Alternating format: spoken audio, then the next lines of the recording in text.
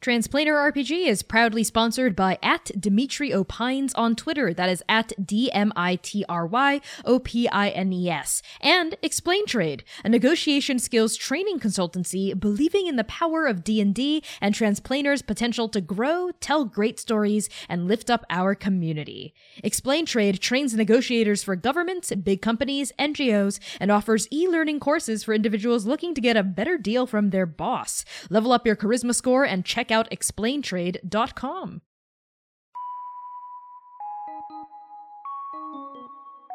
Hey there! Thank you for tuning in to Transplanar RPG. We are an all-transgender, people of color-led, 100% homebrew, Dungeons & Dragons 5th edition live-streamed actual play campaign set in an original, non-colonial, anti-orientalist world. I am your Game Master Connie, my pronouns are they, he, and she, and my cast is as follows. C. Thomas plays Oka Hien, an Aasimar Bloodhunter. Lyra Olsen plays Manaya Wairua, a half-orc fighter and warlock. Max Guo plays Dewey Quirk, an Aarakocra artificer. Erica Flaidlin plays V. Noksherzo, an elf sorcerer. Hamna Shahid plays Jaron Cotter, a dragonborn rogue. Dare Hickman plays Gentle, a Triton monk. Quinn B. Rodriguez plays Sitlali, a changeling cleric. And Austin Knight plays Abiku Ishtar, a reborn Goliath ranger. So, with that out of the way, here are the content warnings for this episode. Content warnings for this episode include romance, kissing, references to sexual entanglements, trauma, grief, descriptions of food, and surgery.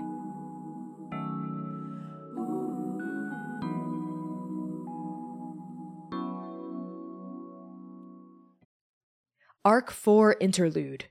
You're the only warm thing for miles. From I'm Going Back to Minnesota Where Sadness Makes Sense by Denez Smith. There is a cottage in northern Talmud, perched on the edge of the Euclid Chasm. Its walls are made from wood and stone, its shingles carved from glazed ceramic. Chickens huddle in a nearby pen, scritching the dirt for worms. Training dummies stand vigil over a tract of tilled earth. Under the shade of a large, handsome barn, a small bloat of hippos sloshes around in a puddle of mud.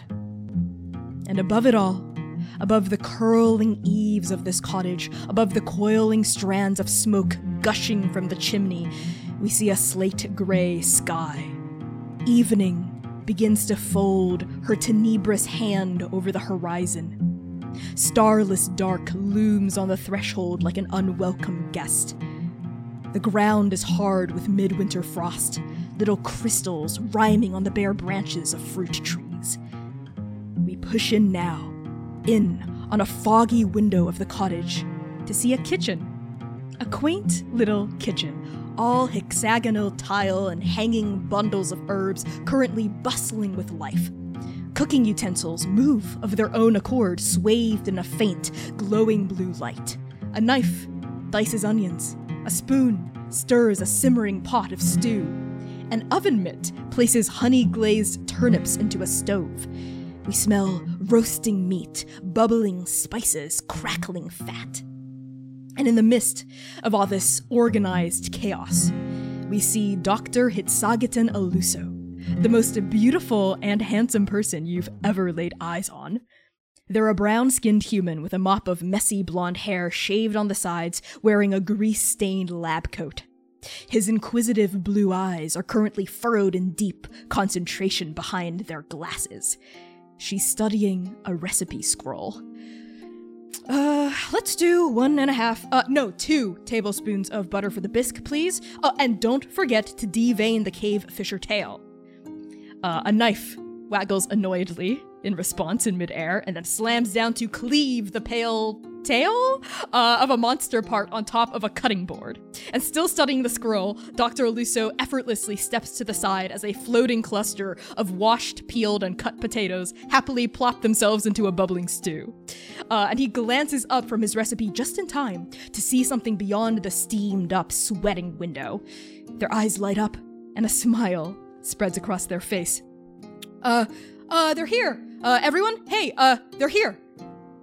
And now, we cut back outside, back into the chill of midwinter, We push past the shivering chickens, past the muddied hippos, past the fallow vegetable beds, past the wooden archway and its low rock fence, and into a copse of hardy cottonwood and juniper trees, where 5 paragons are currently making their way toward Dr. Aluso's cabin. We focus in now on one of them, Rev, a tall, imposing, muscular drow woman, once dead, reanimated by vengeance, dressed in studded leather armor, a cape of tar black feathers washing down her broad back. She's driving 2 spotted Sangha cows draped in woven blankets and pulling a covered wagon along. And Rev is calling ahead. Oka! Hey, Oka! Grade 8. And now we cut to Oka. So Oka, why don't you tell us, what do you look like and what are you doing? I am so intimidated to go first all of a sudden.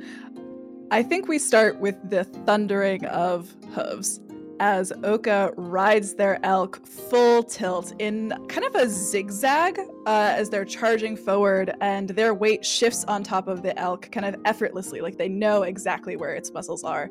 And they could hear its heartbeat kind of thrumming along in their own. And they are dressed in traveling clothes right now. They have on this kind of like black, simple armor with a long black cape shrugged over their scarred arms.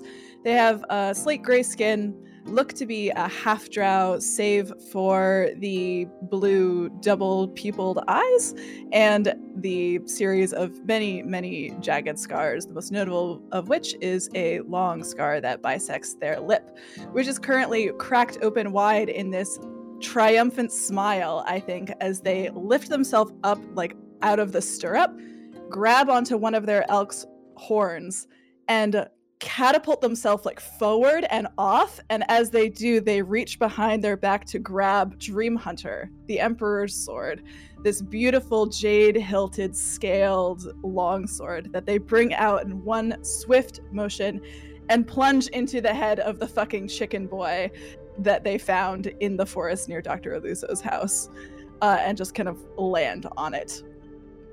The chicken boy lets out a horrifying death keel. And there's like kind of like a wet sticking noise as Dream Hunter cleaves through its fleshy, pallid body, and like blood splashes across the leaves of the juniper trees nearby, and you completely just eviscerate this sad little empty monster. Yep, and then because they are just an absolute nightmare, I think the elk kind of like runs a little bit and then turns and comes back to them. They reach their hand right into the monster. They know where these soul bags are at this point, and they just like pull this one out, and they kind of wave it at Rev, who's driving the wagon. Yeah, Rev pulls the Sangha cows up next to you. She like pulls them to a halt and like holds out a hand, and rippling into existence is the scythe, this black-handled scythe with a silver blade, Grim, that she just kind of, with irritation drawn across her face, swipes across in front of you and just harvests the souls inside the soul bag. What do you look so grouchy about? Isn't this our whole job? Yes, but this is the equivalent of, I don't know. Dewey, what's a good metaphor here? When we're chasing after chickens when we need to focus on a forest, or is that how it goes? Why? I'm not the one to ask about figurative language. Yeah, we pan over to like the canvas flap of this covered wagon to see Dewey poking your head out and talking. So Dewey, why don't you tell us, what do you look like and what are you doing in this moment? Dewey is wearing like a little knitted hat. He's wearing a puffy jacket that makes him like twice as wide as he usually is, because he's not good with the cold. It's been a long journey, and he's just sort of like set up camp inside the wagon, and he's just packing everything up. And he pokes his head out and is like, were you holding on to that just so you could kill it in front of Dr. Aluso's house? Oka blushes. No, I wasn't. No, I like to chase it down. It's more fun that way. And they quickly remount their elk. Yeah, your elk snorts and I think stomps on like the still twitching body of the chicken boy, and some gore puffs up. And I think maybe like we push past Dewey to see V. So V, why don't you tell us, what do you look like and what are you doing? So at the back of the wagon is one Vinox Scherzo, elf woman with sort of alabaster skin, but her hair is a wild mess of purples and green streaks in her white hair. On the frame of her face are green scales, and she's got one green eye and one purple eye. And if you look close enough, you can still see threads in her skin from a few weeks ago where Scott and Nectus literally stitched her back together as she was disintegrating in the Nothing Plane. And she's wearing her Paragon clothes. That's kind of just her chill moments. Green shirt, brown pants with some body armor over it with like spikes that almost resemble dragon teeth coming out of the shoulder pads. And she is looking out of the back of the wagon, and she's being a little bit emo. She is literally staring at the skyline, being like, if you could hear inside of her head, it's like, I remember what sunsets looked like. I miss sunsets. I won't get to see a sunset before I die. And she just like lets out a big sigh every like 5 minutes, almost reminiscent of Arc 1 where she was sighing out of boredom, but now it's sighing every 5 seconds because of, confronting her horrible fate as Paragon. Emo V confirmed. And she's surrounded by some boxes of some things that she is bringing for said meal. I like that. Yeah, I think Rev starts driving the oxen alongside Oka's elk, but actually turns to the side where we see Manaya sitting next to Rev. And Rev says, do you mind holding this for a second? I just need to, sort of jerks her head toward the ever-sighing, grief-struck V. Manaya just sort of nods understandingly as Rev hands the reins off. And Rev's just going to sort of shimmy along, I think, the canvas flap before, wait a minute, realizing she can teleport and disappears in like a whirl of black feathers and reappears on the back of the wagon next to you, V. Hey, almost back at Dr. O's. Oh yeah, this will be nice. It's been so long since we've been here. Yeah, no, this is great. I'm looking forward to this. Rev silently puts an arm around your shoulder and pulls you close, right? Like pulling the cape of feathers around you as well, with a flutter of warmth. And I think like we just sort of hear the clopping of hooves over, I think, like twigs and packed, hardened winter earth as Oka's elk with Oka astride it. Dream Hunter, I think, never gets dirty. So even when you cleave this like chicken boy, like the blood just sort of sloughs off the blade as you sheath it, I assume, back on the scabbard perched on your shoulder. And we just sort of like pull out as we see like the Paragons approach this archway at the edge of Dr. Luso's property, of their homestead. And as the elk sort of ducks its antlers to get underneath the archway and the cow sort of like across the threshold, we like push back into the hustle and bustle and warmth of the cottage to find Jiran. Jiran, I think Dr. Luso's voice has reverberated throughout the cottage, proclaiming that they're here. They finally arrived. What do you look like and where do we find you? So I think that Jiran actually doesn't really hear what Dr. Luso has said. What Jiran has been doing lately is just burying himself in books. Like books, research, all of that, and that's all his mind has been on for pretty much ever since he's gotten here to Dr. Luso's. He did dress up a little bit, knowing that the Paragons were coming, so he's wearing this like black collared shirt that's like unbuttoned a little on the top with these like nice like loose pants. And he walks into the kitchen with this book in his hand. And Dr. O, have you read this one yet? They're like conducting the kitchen, right? There's like a dozen different implements and utensils and like food moving around. Oh, careful! And they gesture for you to duck. Jiran like ducks immediately. Make a dex save. Why you gotta make me do this? Okay, let's see. I got a 22. A flock of little paring knives like shoot over your head. You like easily dodge them, right? As they like begin to like go over to a bunch of like carrots and start chopping them up, like mincing up the carrots. Oh, sorry about that. Oh, which book is that? It says something about the Paragon War, like the first one. The Paragon War, yes, of course, during the Gambit of Queens. I'm sorry, Jiran, like I told you, for the past 8 days or so, the books that you're reading now are the books I've already pored over for hours and hours. There's no new information, I'm afraid, I can give you. No, but there's a passage here that you haven't marked up. You've marked up pretty much every corner of this book, and there's a passage here specifically that doesn't have anything. Are you sure you read this? It says something about, Let me see. And Dr. Lusso gestures for you to bring the book over. They flip to the aforementioned passage and they pause and they say, yes, this passage.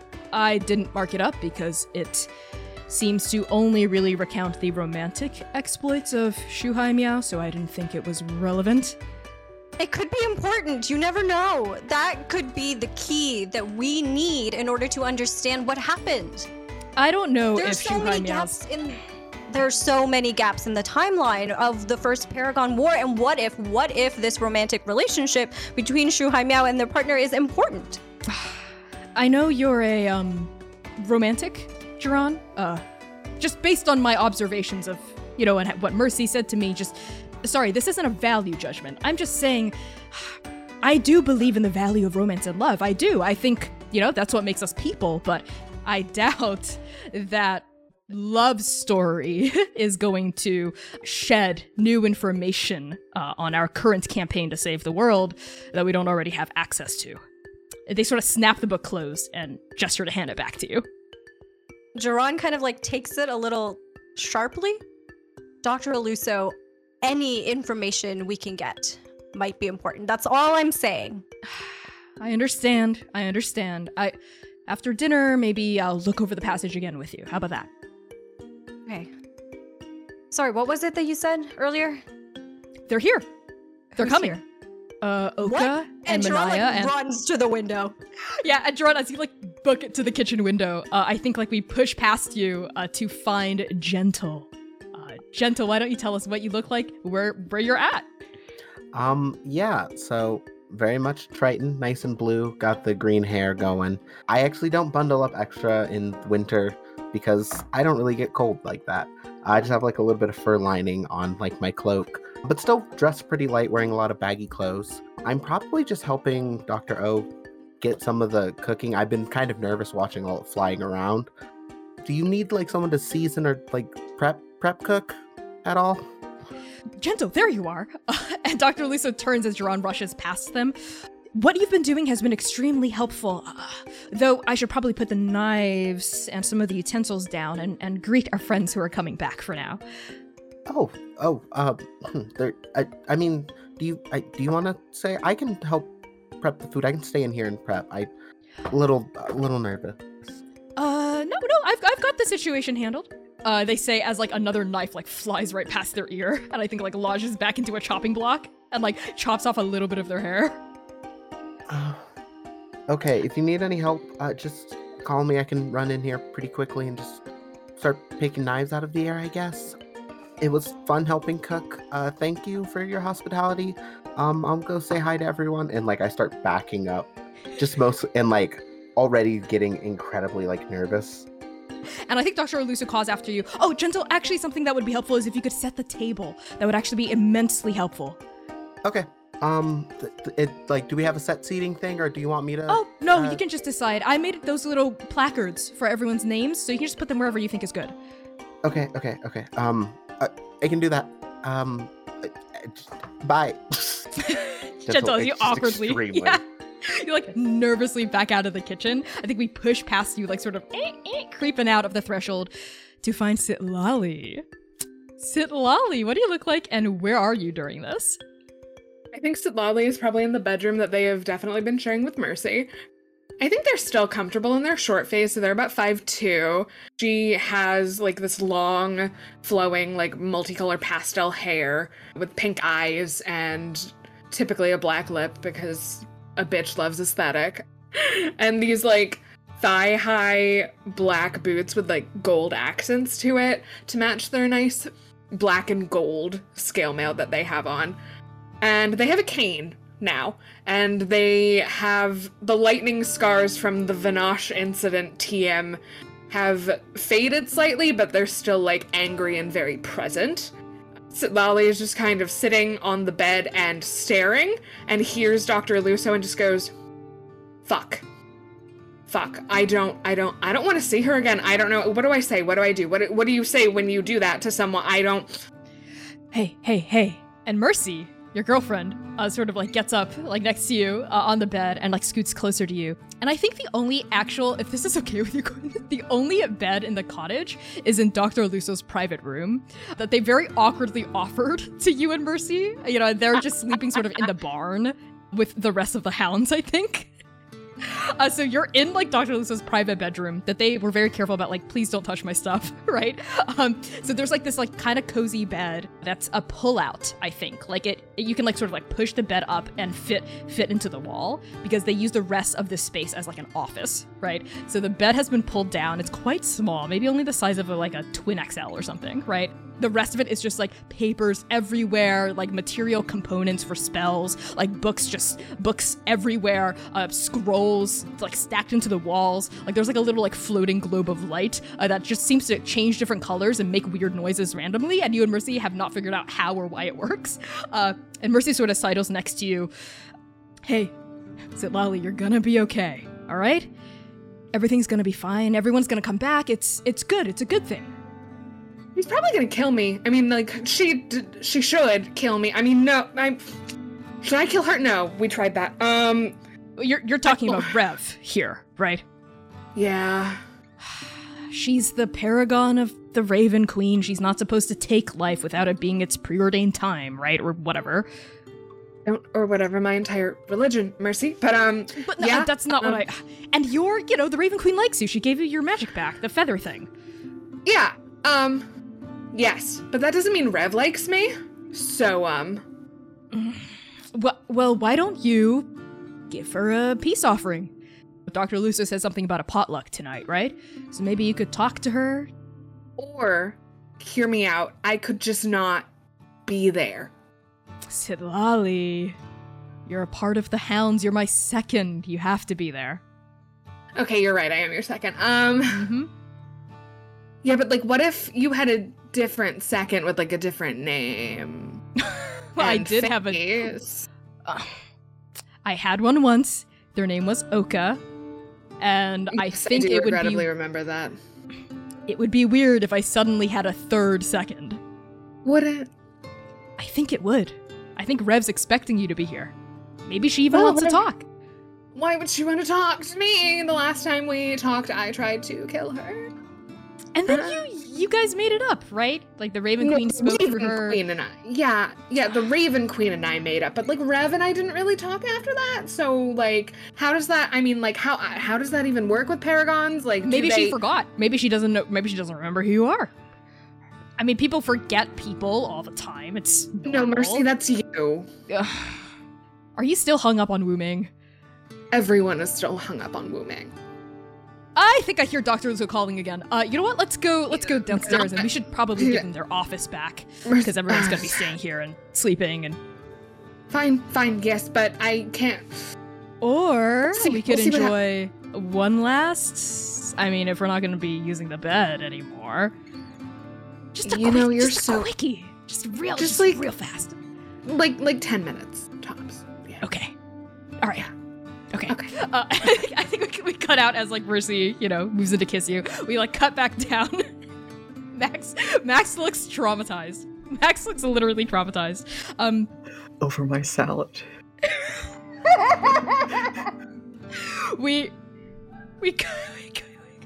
How long has it been? It's been like 10 minutes since we started. What happened? The Hounds have arrived. How many sex scenes are we allowed to have? Are we allowed to have as many as we want, Max? How many scenes do we have today? Okay. We cut back downstairs, I think, to the front porch of Dr. Luso's cottage. The elk and the cows begin like rolling up, right? Manaya sort of draws the cows to a halt, and Oka, your elk, sort of snorts, sort of like paws at the ground as it passes by like the chicken pens, right? And the chickens all sort of cluck by like the wire fencing and like look very curiously and interestedly at this new party arriving. And then all of you paragons see the door creak open, like fling open, and like warm light spills out, and silhouetted against the threshold is Dr. Luso. And I think they've put on a little apron, a little Kiss the Chef apron, actually. They're like quickly like putting it on, like tying it up behind their waist. It has a hand-stitched embroidered image of a cave fisher, which is sort of like a cross between a scorpion and a lobster. It's like one of the many creatures indigenous to the Euclid Chasm that like lurk in its depths. It's sort of like it's a terrifying monster, but it's been yassified and made really cute on this apron, and it's got its little claws up and like a little heart over it that says "Kiss the cave fisher." Dr. Lusso goes, Oka, Manaya, Dewey, V, Rev, hi. Hey, Doc. And Oka, they did their hair. It's fine. They swing right off the elk and kind of land beside it and hold on to the reins and draw it a little bit closer. Dr. Lusso gestures for you to come in and says, actually, Squeak, there are animals. Do you mind taking the animals to the...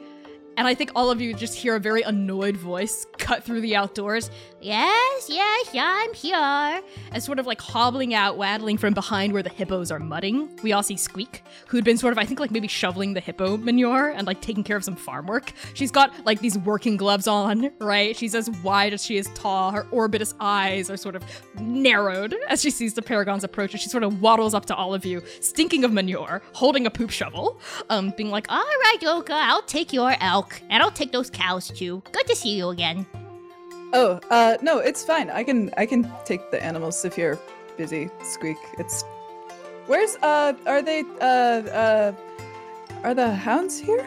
Yes, they're indoors getting ready for the meal, leaving all the hard work to some other people on the farm. I think they've never seen a lack of good, hard, honest farm work in their life. But, hello, Dewey. It's good to see you again. Hi, Squeak.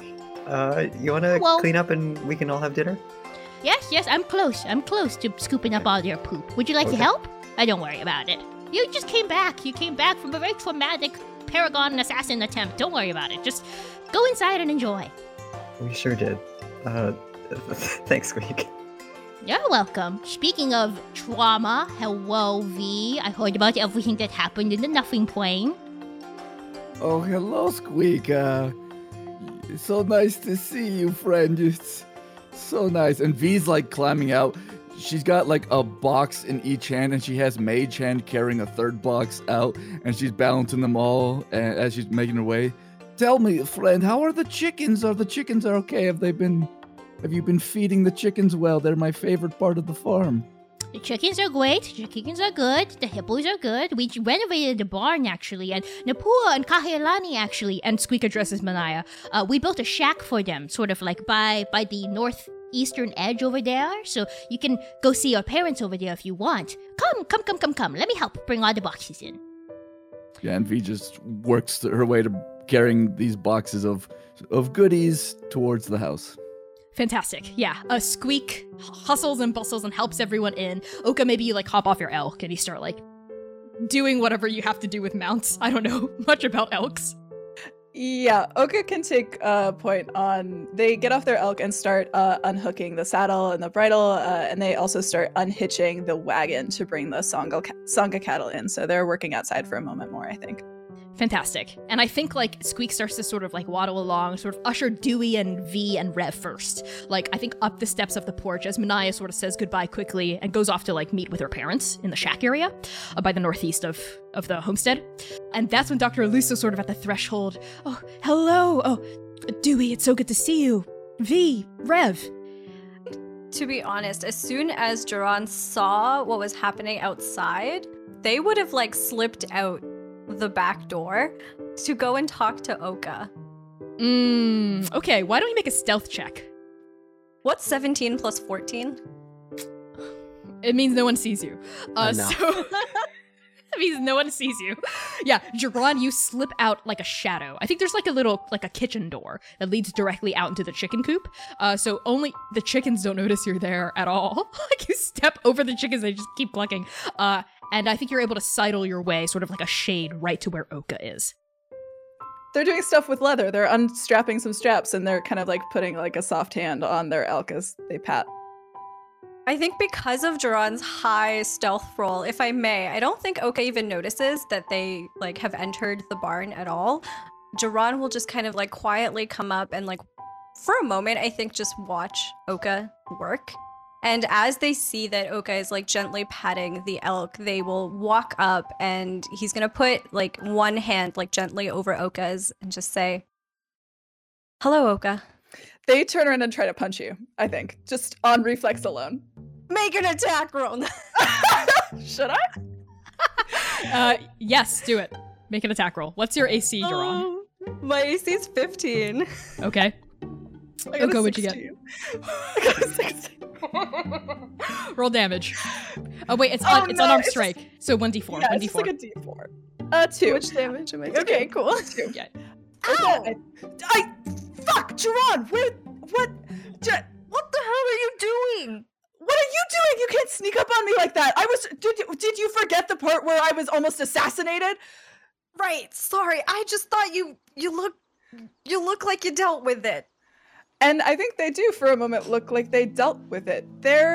I forgot to describe, there is a crown on their head, a circlet. This like silver, like thin kind of like wrapping circlet that sits just kind of on their head with a super bright blue sapphire that just sits kind of in the middle of their forehead, which I think you get the like first glimpse of as they like turn to face you all the way.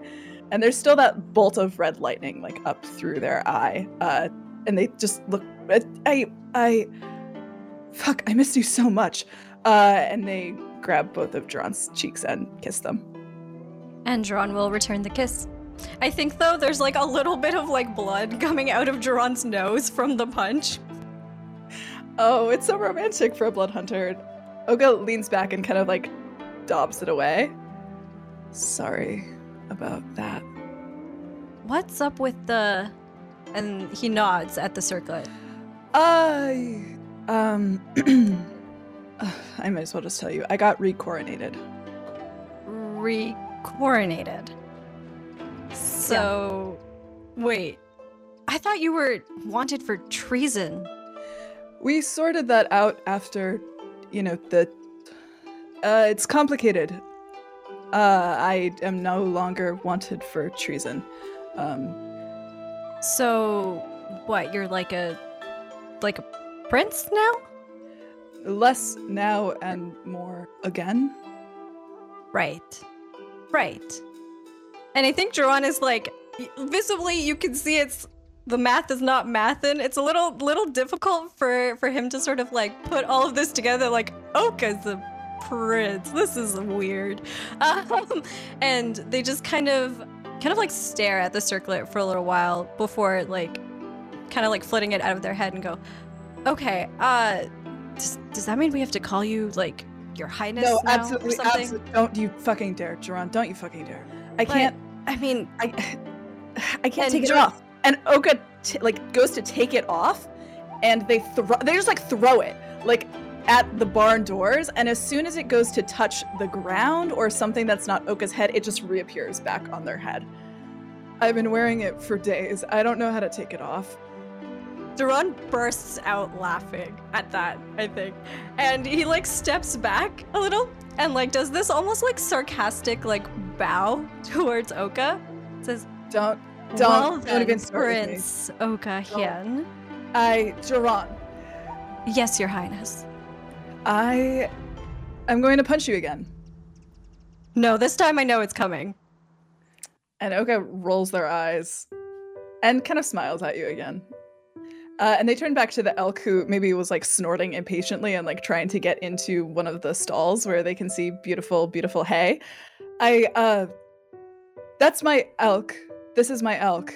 I got it in the ball, and I've been waiting to name it. I haven't named it yet. I wanted you to name it. I remember you told like a story about an elk once that I thought was like it was really funny. Yeah, about the time that I pretended to be an elk as a kid. Can't Yeah. believe I even told you that story to begin with. I thought Gentle was the only one that knew about that, but We got really, I mean, it was one of those nights, I mean, it was cute. I remembered, and I've been calling it baby, but that doesn't seem quite right. baby. I mean, it's cute, but... And Jiran, like, walks over to the elk and just kind of, like, pats it down. It's a beautiful elk. Deserves a beautiful name. How about... Sitara? It's Morosi for star. Yeah. Yeah, I like that. See, you always have had a way with words. I've missed you too. And I think we cut away from the two of you in the barn. Gay ass motherfuckers. Back to the cottage. Back to the cottage, where Dr. Luso, I think, is like welcoming Dewey and V and Rev inside, right? Like instructions like, oh, please take your shoes off. There's that little rack for you to put your shoes on, and here. And sort of like as Dewey, you cross over the threshold, I assume. Dr. Luso, without asking, sort of like wipes their hands like down in front of you, and you feel like a little ruffle of warmth as all the cold from outside is sort of like magically whisked away. And I think your feathers like ruffle a little from like the nice heat. Right? It's like you were just like given like a nice thermos full of like warm hot chocolate that you just drank down, right? You feel all warmed up inside. And like this little like blue glitter like goes off your feathers. Do you feel better now? Yeah. Is that a new one? No, I've always been able to do this. Yes, shoes, please, over there. And Squeak, do you mind taking Dewey's things? And maybe we can gather all the things and run them out to the barn. We just don't have a lot of storage space in the cottage. And they sort of turn, and you see, like, the sitting area has been taken up by a lot of Mercy's shit.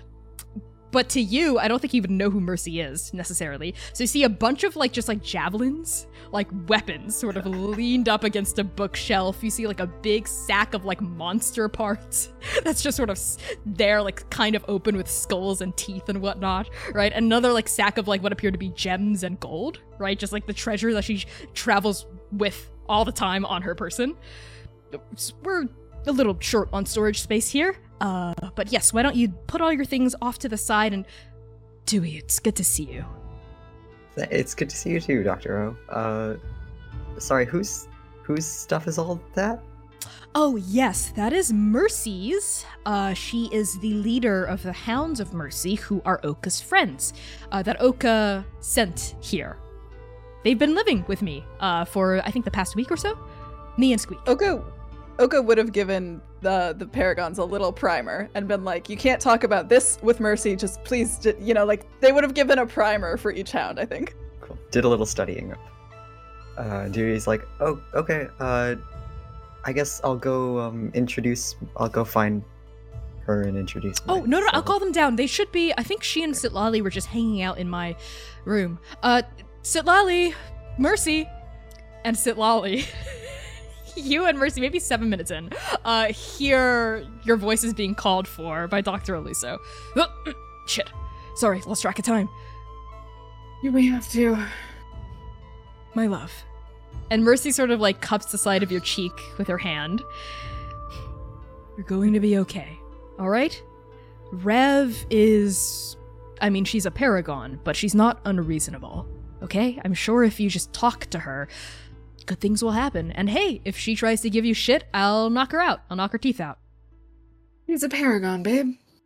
Well, here's the thing. She's a big, muscular, honorable paragon, so if I challenge her to a no magic duel, I bet she'd accept, and I bet I'd kick her ass. You would duel for me? Of course I'd duel for you. And I think they just, like, give Mercy a quick kiss. All right, just let me pull my trousers on. We're coming, Dr. Luso. Yep, we're just, we were getting ready. We were putting makeup on. And, like, Mercy gives you, like, she's never put makeup on, like, in her life when she says that. Do you want me to put makeup on you? No, please don't. Don't make me a pretty little girl. I don't want that. As long as you never say those words to me again, I promise I won't. I don't know where that came from. I'm sorry. Maybe some repressed memories there. All right. She pulls her boots on. Wait, no shoes. She pulls them back off. She just look like someone else, and then maybe she won't recognize me, and then it'll be fine. Sitlali. Everyone knows you're a changeling. So if there's some random person acting weird around Rev, don't you think she'd be able to put two and two together? No. You know what? Take all the time you need to get ready. I'm gonna go down first so they don't get suspicious or come up here. How tall is Rev? Over 6 feet, maybe? Sitlali just takes a moment to adjust and is Mercy's height, the same height as Mercy, because Mercy's like 6 something. Yeah, goes for that and is like, what about that? Is that better? Does that work? You're longer now. You know what? Yes, it works. If this will get you out of the room and downstairs and mingling with everyone, yes, it works. You look great. As long as I look more imposing and terrifying and yeah, okay, fine. Fuck it. Let's go. Yeah. Okay. And you and Mercy open up the door, you start to head downstairs. And I think we cut to downstairs where Dr. Lusso, after calling for Mercy and Sitlali, turned to greet you. Again, V. V, it's so good to see you. I've missed you. Yes, Doctor, it's good to see you in person. You're not made of blood. I know. It's I know. wild. It's good to actually see you in the flesh as well. And congratulations again on being married. This V actually blushes a little bit and oh, thank you. Yeah, it's who would have thought I'd be a married, honest woman by now? I don't know about the honest part, V, but certainly married. Fair enough. I've got these boxes of treats. Where should I put these? Oh, yes, just on the dining table. Dr. Lusso turns to look at the dining table, which I think it's like an open floor plan here. Past the foyer is the dining table. Is that where we see Gentle setting up the placemats? Yeah. I've been really hoping no one drew attention to me. Hi.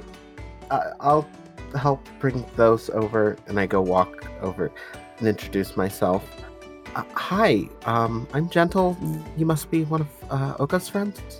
Oh, hi there. V puts down her boxes and puts out a hand to shake. Yes, I'm Victoria Noxurza. You can call me V or Vicky or Wendy, whichever. Just call me V. Okay, V's good. I'm Gentle. Just Gentle. Well, it's so nice to meet you. Oka was telling us a little bit about you, but it's so nice to meet you in person. Where is Oka, by the way? He's dealing with animals. Apparently they're an animal person. Blood and animals, it's their favorite. So, yeah, that sounds like Oka. Yeah, though, they should be back in here soon, hopefully. Okay. Well, perfect. I'll just keep setting up the plates. I do want to check, are you okay with the placement of the mats and where everyone's sitting? I was kind of helping adjust these, so if anyone wants to help with that, and I see Dewey, and I just wave a little. Dewey waves back and is very, very happy to be given an assignment. Perfect. I think at that point, that's when Sitlali and Mercy come downstairs, and Rev is also I think holding the rest of V's treats, and is walking it over and putting it on the dining room table, and that's when the stairs sort of creak, creak, and we see Mercy sort of come down with Sitlali the same height as Mercy right next to her. Mercy says, you must be the Paragons. Nice to meet all of you. I'm Mercy. This is Sitlali, my second. Oh, I've heard so much about you. V walks over and extends hands. She looks at your extended hand, doesn't shake it quite yet. We actually met a lifetime ago. Almost a year ago at this point. I don't know if you remember. In Ujad. Oh, I was hoping you'd forget that. So you are that Mercy? Uh-huh. One and the same. I hope you can forgive. I mean, you understand what it's like, the hustle. I was just doing what I had to do. What are you talking about? This was on right after the cataclysm? Came to Ujad, there was a tooth-spitting monster. No, yep. No, yep. Sure, yep. That's where I met you. I forgot you about someone else. Hi, nice to meet you. Nice to see you again, V. And Mercy shakes your hand and then turns her sort of scarred gaze upon you, Dewey. And I remember you too. Cardew, right? Dewey's fine. Nice to see you. Nice to see you too. Rev? And Rev looks up. Mercy? And then Rev looks over to you, Sitlali. Sitlali? Sitlali is pointedly looking literally anywhere else. And just kind of I think they turned to V, and I'm sorry, what were you saying about the hustle? Because I would know a thing or two about that. And did you try to pull something? Did I try to pull something? You're St. Lolly. Oh, this is so lovely to finally meet you face to face. Hello. What have I you think- heard? I think Oka had said that V and Sitlali could not speak. They made it very clear that the two of them should not be put in the same room, and they were like, V, don't talk to Sitlali. Just don't do it. I just hear that you're wonderful and just an amazing person. And, oh, this is awkward. I'm Rev. Hi. You've heard of St. Lolly, right, Rev? We've met. We've met. I would like to insight check everything V just said about me. Okay, go for it. V, are you trying to hide it? Sure. What do I have to roll? Performance against it. Insight checks are like Sitlali's thing, but also performance checks are V's thing. So I'm really curious to see what happens. Not when I roll crappily and only roll an 11. 29? Yeah, so V is definitely lying and knows everything about what happened in the court. Rev has told her everything, and she's trying to put on a brave face and be polite. I think Sitlali kind of straightens up and goes, wonderful person. Yeah, I'm sure that's exactly what you've heard. Well, if it's any consolation, if you've asked around about a Vinox Scherzer, you've probably heard nothing but glowing reviews, so consider it one friend to another friend. I haven't. And I think they kind of turn and try to find literally anything to do. Mercy actually says, Sitlali, I think I forgot something up in Dr. Aluso's room. Do you want to get it for me? Yes. The socks. The special socks. The special socks. That keep my feet warm. Yeah, because it's winter. Do you want to just go? I think it's deep in there, so Sitlali's gone for, the rest of the evening trying to find my socks. See, that's why. Yep, I'm going, and I just go up the stairs. Rev leans down to you, V, and says, one moment. And pushes past you and starts to go up the stairs. And I think, Mercy holds out a hand to stop her. Well, hey, buddy, where do you think you're going? I just want to talk to Sitlali. You don't mind, do you? Talk to Sitlali? I don't mind. Do you mind if we... I'd prefer if it was in privacy. Yeah, buddy, I don't think that's such a good idea. Sitlali's looking for my socks in private, and I think we should give her... why the hell would you not come outside to say hello to me? And I think this is Oka, pushing in through the kitchen, right? Oka, you son of a bitch. And, momentarily distracted, Mercy, strides down the stairs and walks forward and gives you a big thump and, a hug, right? I think pulls you up, off of the ground and thumps you on the back, kind of hard, and then drops you back down on the ground. Stop. That is so I hate when you do that, okay? Just don't. You don't have to do that. There's no reason for you to do that. What the fuck is that? And they, pull your crown off. And as soon as she touches it and brings it off there, it reappears back on their face. What the? How'd you... And they, try to pull it off again. Stop touching my face. Stop. Where is Gentle? Right there. Setting plates. Hi. Oka shoves Mercy in the chest and goes and gives Gentle a surprisingly forward and big hug, I think. I will reciprocate the big hug. Hi, Oka. Prince Oka, I overheard... Please don't. Please just, I don't. No. It's fine. It's... Okay. It's good to see you. Okay. It's really good to see you, too. I got to meet V, and, I haven't really got to talk to Dewey yet, but your friends are really nice. I'm glad you think so. Where's Sitlali? We cut upstairs to Sitlali. I think Sitlali, you have a beat of privacy up in the office, up in Dr. Luso's room. What are you doing with that one crystal moment of silence? I think they lose the height instantly. In the panic, they just go back to being 5'2", and they're just fuck, shit, fuck. Yeah, I think they just freeze, and their newly acquired bag of holding is just kind of on the ground next to them, and I think they just kind of sit. It's very similar to the last time they met. And I think you've shrunk down, you're sat there, you're looking at the bag, and the door just opens. No knocking, no announcement, no preamble, just opens. And you see a See, I big thought woman. That's a different big woman than I thought it was going to be. Hi, Sitlali.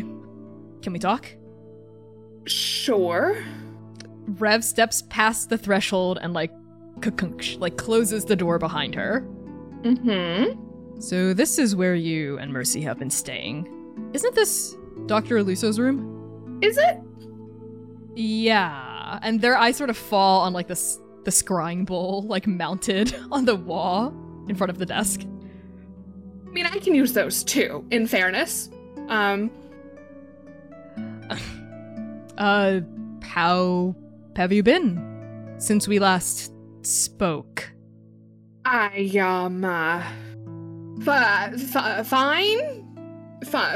yeah. How are you? Not dead? Paragon Killer didn't... Yep, that's good.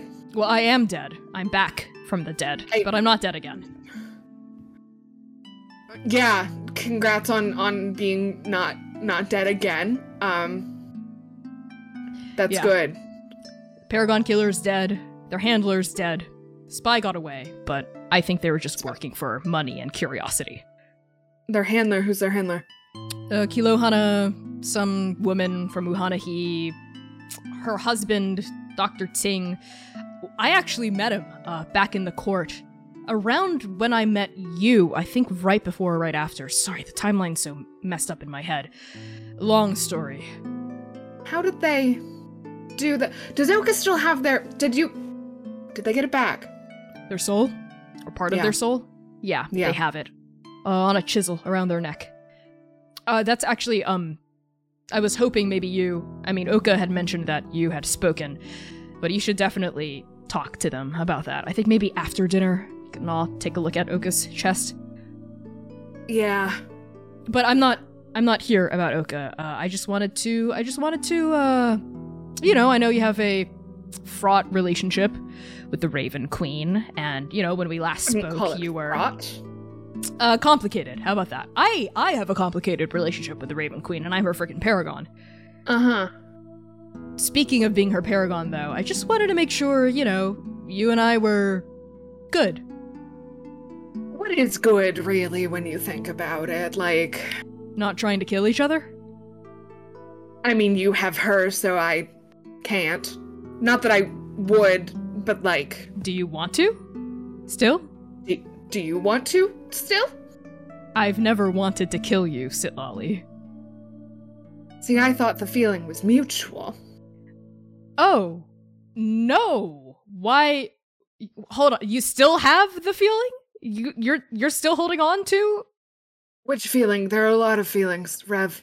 I'm speaking I've only been speaking about one kind of feeling this entire time, which is the feeling that you want to kill me. Do you still want to kill me?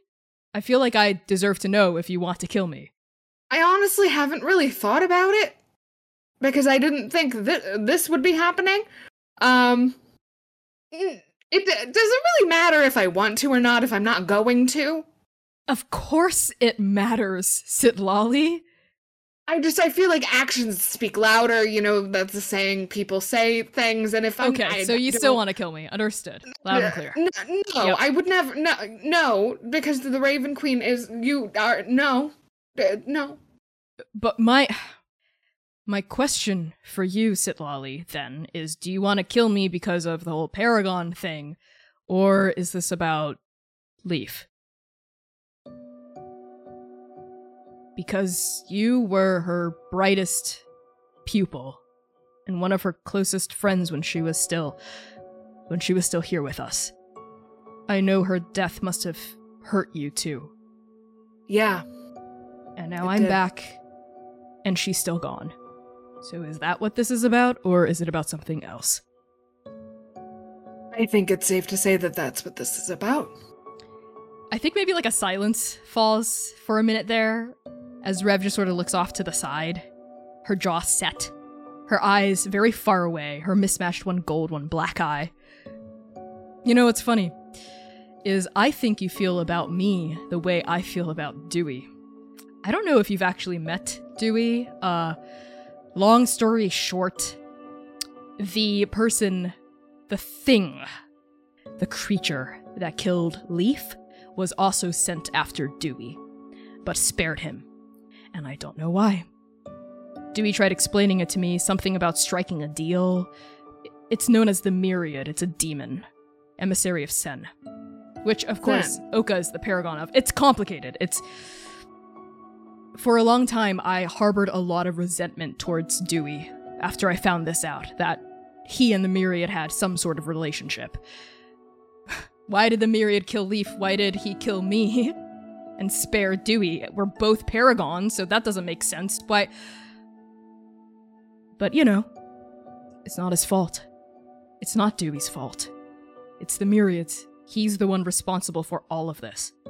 So I'm trying to get to a place where I don't harbor the same kind of resentment against Dewey that I used to, because I don't think that's healthy for me.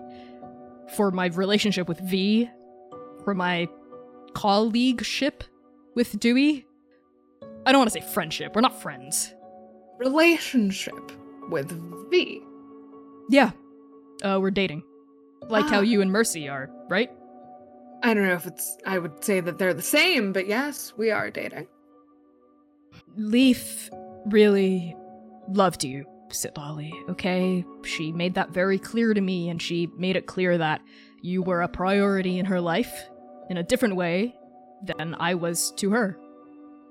I wish it hadn't come to this with us, because we both loved her the most, I think. And I wish that brought us closer instead of driving us apart. Sometimes I do wonder what would have happened if I had gone with her instead of you. Maybe you'd be the paragon of the Raven Queen and I'd...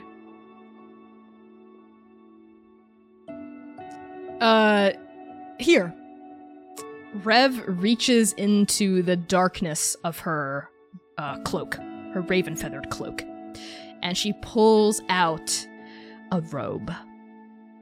And as soon as she pulls it out from the depths of her cloak, which you figure her cloak maybe acts as like a bag of holding or something, you feel the weave sort of tighten around this robe that Rev retrieves.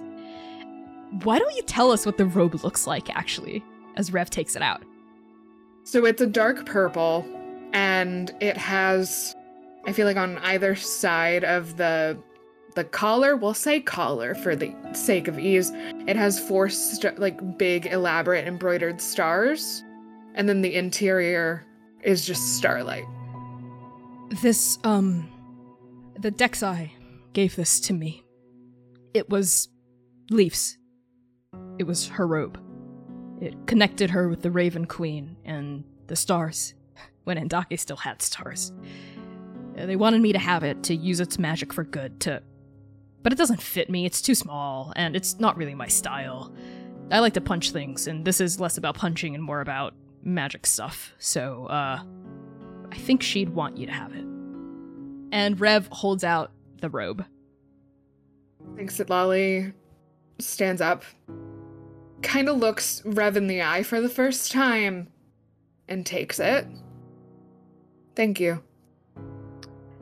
You got it, Bud? Don't call me Bud. There's a direwolf named Bud. It'll make Gentle upset. What? There's a direwolf. He's missing. It's... Wow, okay. Sorry. You're welcome, Sitlali. That's fine, yeah. Okay, I'm gonna check on my girlfriend now. Why don't you find Mercy Socks? Good talk? We on the same page? Or... I'm gonna check on my girlfriend as well. Okay. Yeah. Yep. All right. Okay. I'm just gonna leave, and you can take a minute. There's Are only you gonna one leave door. at the same time? We're in going in the same direction. Okay. Yeah. All right. Okay. There's that like awkward moment where you say goodbye to someone, but you walk in the same direction. So like Rev opens up the door, and both of you kind of like awkwardly sidle out. I think V has been right there, almost like with her ear at the door. V. Oh, hello. Oh, hi, Hey. friends. Sitlali. Hi. Hi. My good friend Sitlali. And once again, V puts out a hand to shake. So which one are you? I don't think I've heard anything about you. Oh, I'm the Paragon girlfriend. Oh, are you just the girlfriend? Is that all? Sit lolly, sit lolly, sit lolly. This is gonna be fun. You're going to be so much fun. Okay, V, you know what? Let's go and see if Gentle needs help with dinner stuff, okay? V, like, Rev has, like, pushed V away. Like, V's, like, definitely, like, a stink eye over her shoulder as Rev is, like, pushing her down the stairs. And finally, V, like, beelines it towards back to the table stuff. And Rev sort of mutters under her breath, oh, maybe Sitlali's gonna hate someone else more than me. She, like, continues to, like, usher you down the stairs. And as we go down the stairs, I think we're gonna pan over to dinner being set up. So to Gentle and maybe also Dewey, as you're, like, helping Gentle, like, set the place settings and maybe start to bring food out. Oh gosh. So I think the seating order is V, Dewey, Oka, Duran, myself, and then Sitlali. I think that keeps them on the opposite ends of the table. I had to move Dewey one step closer because of that whole scene. And are there any dietary restrictions or anything? I think I'm asking as I'm, like, setting up plates. I'm a pescatarian, but you can just leave the meats on one side of the table. It's fine. Okay, perfect. And how are you? I haven't gotten a chance to talk to you, really. I'm good. Seems like I've got the least drama of everyone right now. Squeak, bustling by, says, "Weren't you poisoned by someone you thought was a friend, and also were the reason why the Paragon Killer got into the palace?" Sorry, I'm gonna help Dr. Wusso in the kitchen. She, I'm like, bustles fine. past. A little bit of poisoning here and there. Are you still sick? I can heal a little bit of that if you need a little help with that. Sure. I mean, the royal healers did what they could, but it's sort of a non-standard poison. If you want to take a look, I'd be grateful. Sure. I am gonna try to do some healing, hand of healing stuff.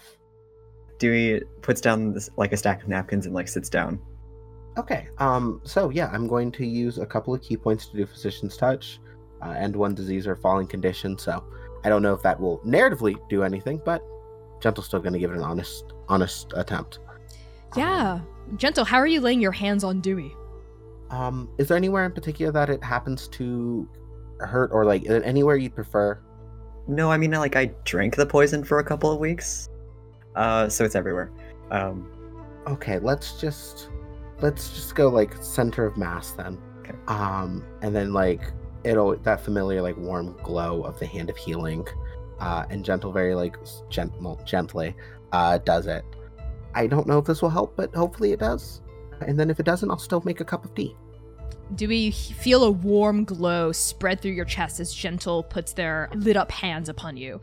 And Gentle, I don't think your hand of healing can remove the poison completely, but make a medicine check for me, and I'll tell you a little bit about how the poison works, depending on your roll. Okay, so that is a 25. Whoa, okay. Yes. There is poison sort of spread throughout every part of Dewey's bloodstream. It's sort of, like, embedded itself into Dewey as a person. The royal physicians of the palace seem to have done a good job. They've pulled out a lot of it, but a little bit of it still remains, and it's sort of, like, clung onto Dewey's cells a little bit.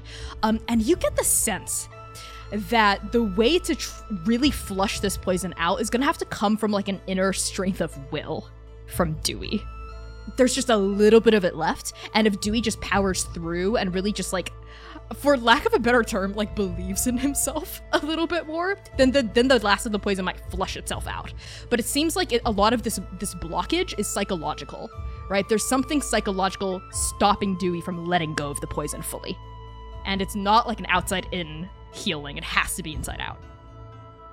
So, what, I do, like, a cleanse of some sort, Doc? I mean, yes, but more of a mental and emotional cleanse.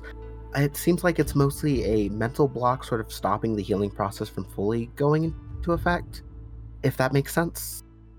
I have no idea what could be causing that. Well, you're a paragon, so, I mean, there's a couple of things, maybe. Yeah, there's that. So work on myself, deal with my issues. I mean, yes. And it seems like you have to really believe in yourself. So, I don't know if anyone's told you this, but I believe in you. Now, do you want tea? I think that sort of takes Dewey back for a moment. He's like, yeah, what kind of tea? Yes, sure. Thanks. All right, what kind of tea? And Gentle reaches towards their bag and pulls out a bunch of like natural herbs. So it really depends on the mood you're here for. And I think honestly, considering that this is mostly a psychological thing, maybe some sort of something that'll give you a bit more energy and wherewithal. And they find like sort of a nice, like similar to a ginger root, and then mix that with some tea that they're already brewing a lot of tea for everybody. But you get a little like special made one. Thanks. Of course. I mean, a friend of Oka's a friend of mine, so consider us friends. Yeah, friends. Friends is a little touchy subject right now. But yes. No, sorry. I didn't mean to unload. No, you're okay. I'll. It's totally fine if you need someone to talk to. That's okay, and if not, I also understand. I won't use the word friends. Coworker. I don't know. Sure. Thanks, Gentle. Yeah. I'll go check on the tea, and Gentle just sort of tries to quickly leave because they feel bad now. Yeah, Gentle, as you get up and sidle into the kitchen, that's when Dr. Luso steps out of the kitchen, and all of you see, like, knives and vegetables and meats flying around, like, sort of, like, glowing, like, blue behind them as they sort of poke their head out. They say, dinner will be ready in just a couple of minutes. Oka! Hi! Hi. And Oka gets this look on their horrible little face that just... The hounds have maybe not seen it. And I think while this was all happening, they were talking with Jiran, and they had taken out the chisel that was held by the silver thread that Jiran had given them. The golden chisel with their own soul that was wrapped around it, and we're kind of like cupping it like a bird's egg and showing Jiran, and they kind of just like immediately like look up, tuck it like kind of like really quickly back underneath their cloak. Hey, Hitsageton. Dr. Aluso, good to see you. Hi. It's good to see you too, in a non-blood way. Right, yeah, a non-blood way. It's you have color instead of just blood. I'm glad you and Jiran were able to catch up and see each other again. I know Jiran's really been missing you. Oka blushes and looks kind of between them with an ounce of anxiety. That's your eyes are, and they kind of like take a few steps forward. They're blue again. Yes, it appears the longer I spend near the Euclid Chasm, the more blonde my hair gets and the bluer my eyes become. I don't really know why. Well, perhaps it's some of the ambient magic coming from the depths of the chasm. I've suspected for several years now. But that's beside the point. Welcome back, home, I guess, Oka. There's like a pause, and then Dr. Luso awkwardly steps forward and gives you a hug. And they hadn't hugged anyone else. Oka awkwardly accepts the hug. It's horrible. It's like watching two clams try to high five. That's what it's like. And they kind of step away. It's promised to come back in 2 pieces. And they kind of pat where their soul is. Yes, Abiku, Costas, and Voska should be back any minute now. I don't want to set the table without them here. But once they get here, I think Voska will be able to help take a look at your soul, and we'll see what we can do. I'm sorry, did you say Costas? Yes. They actually said that you sent them here. Have I not mentioned Costas before?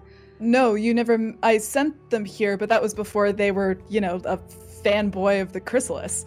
Are they? What do you mean they're here? Where are they? And Oka grabs a fork off the table and starts like wielding it around a little bit. Whoa. Oka. It's okay. Costas told me all about how the Chrysalis, was a little too suspicious for them. I really shouldn't speak on their behalf.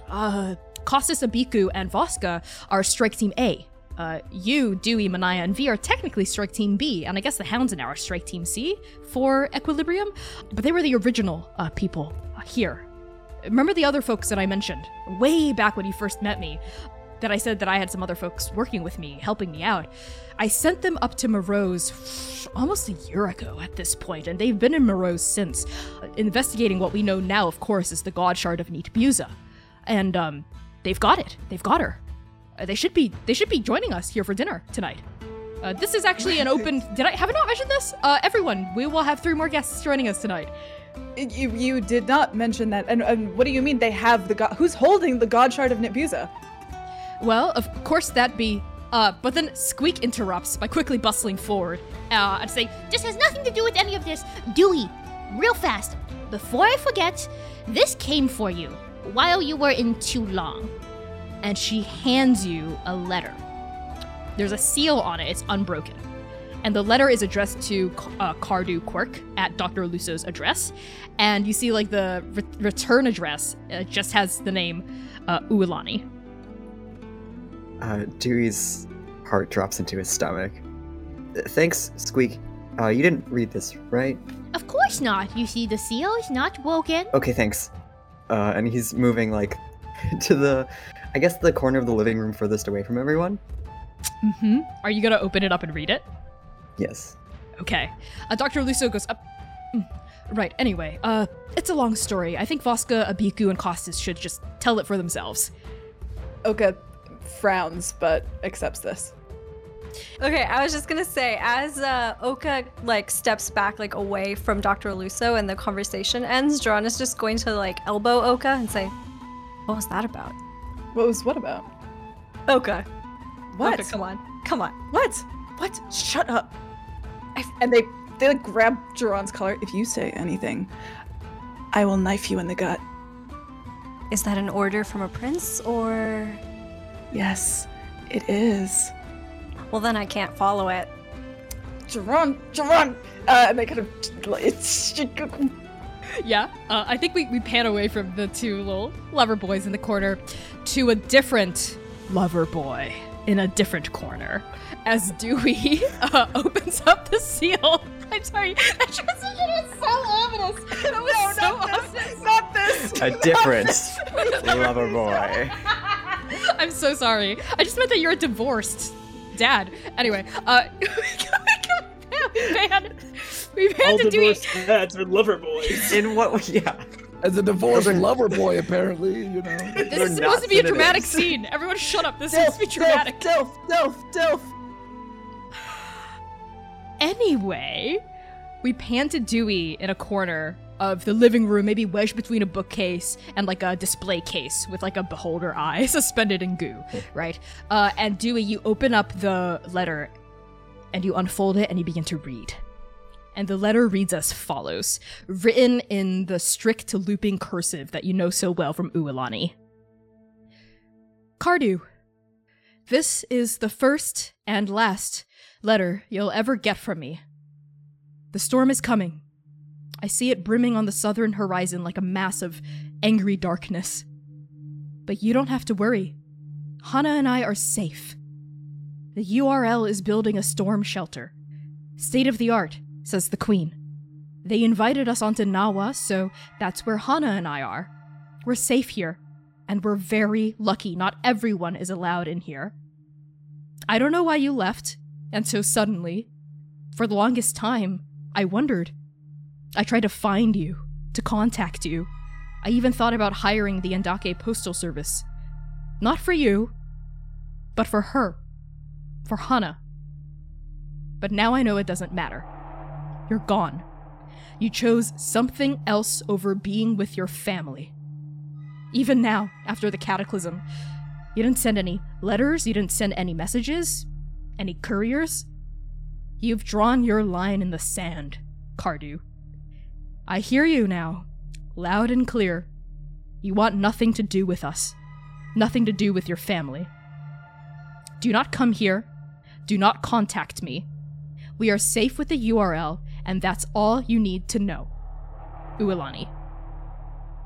Fuck. Hounds and paragons alike. The evening begins to settle its chilly fingers into the outskirts of the cottage, but the inside of the hearth burns bright and warm, especially as Gentle finishes setting up everyone's plate around the table, and Dr. Aluso and Squeak begin to carry food out. And soon, the wood grain of the table begins to groan with beautifully roasted turnips, pork haunches, beef tenderloin, big bowls of stew, fresh cut vegetables, and berries as well. A little bit of everything for everyone. A little candy scattered about, little jars and bowls of spices and dipping sauces. And I think around now is when we pan over this beautiful landscape of food, and we pan up to see everyone sat around the table.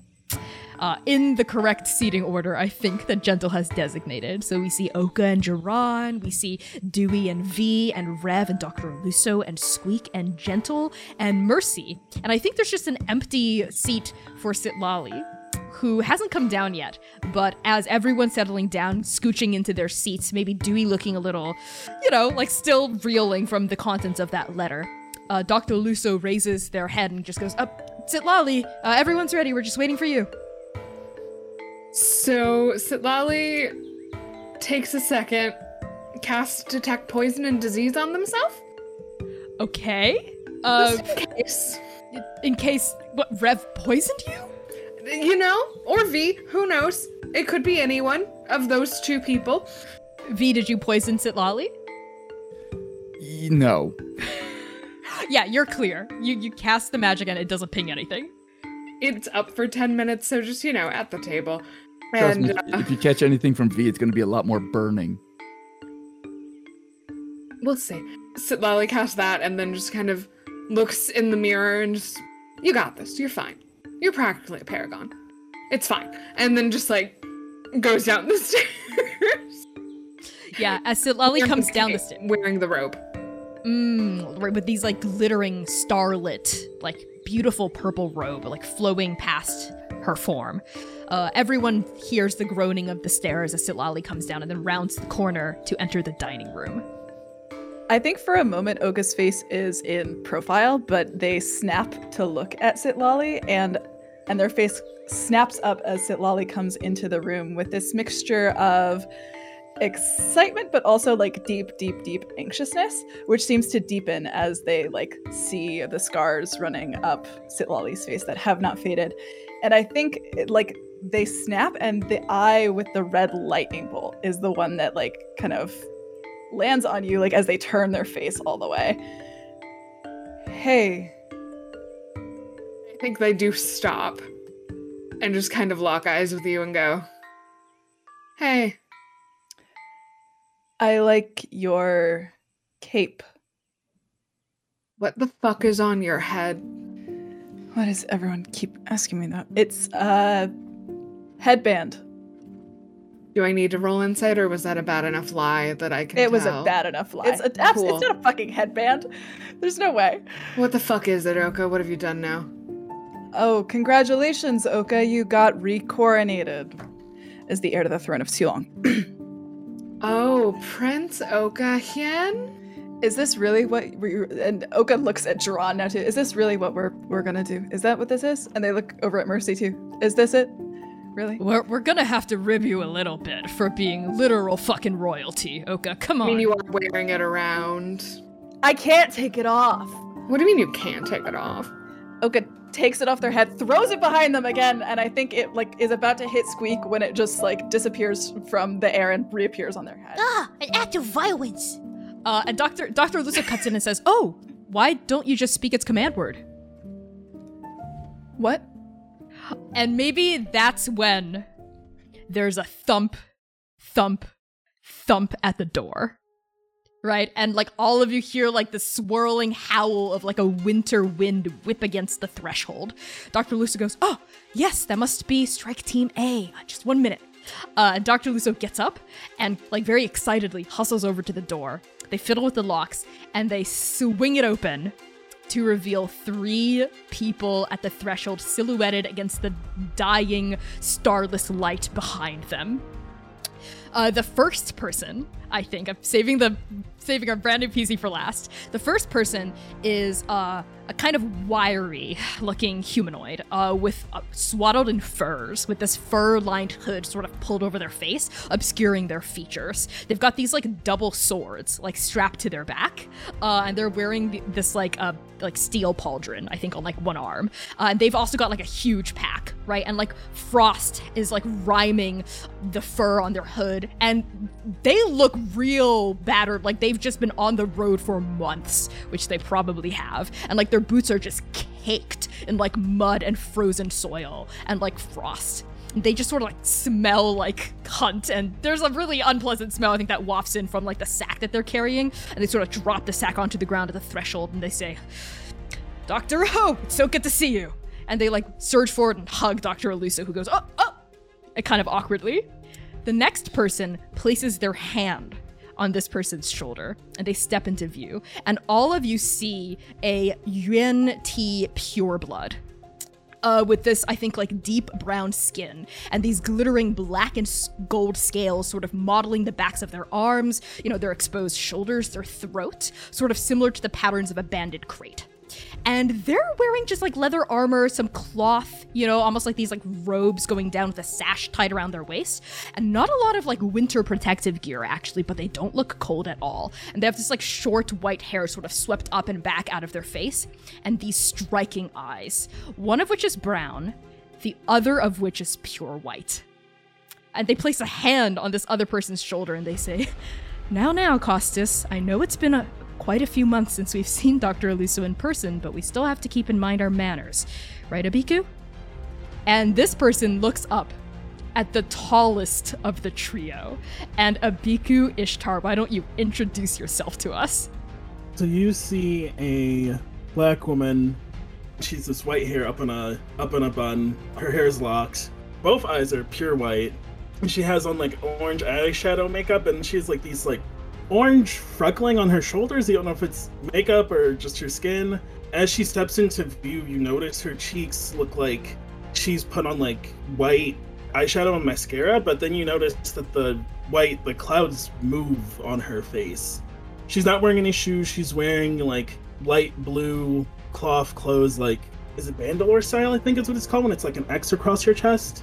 And she walks into view and then, yes, it is always best to keep our manners, but Doctor, it has been some time, and she reaches out for a hug.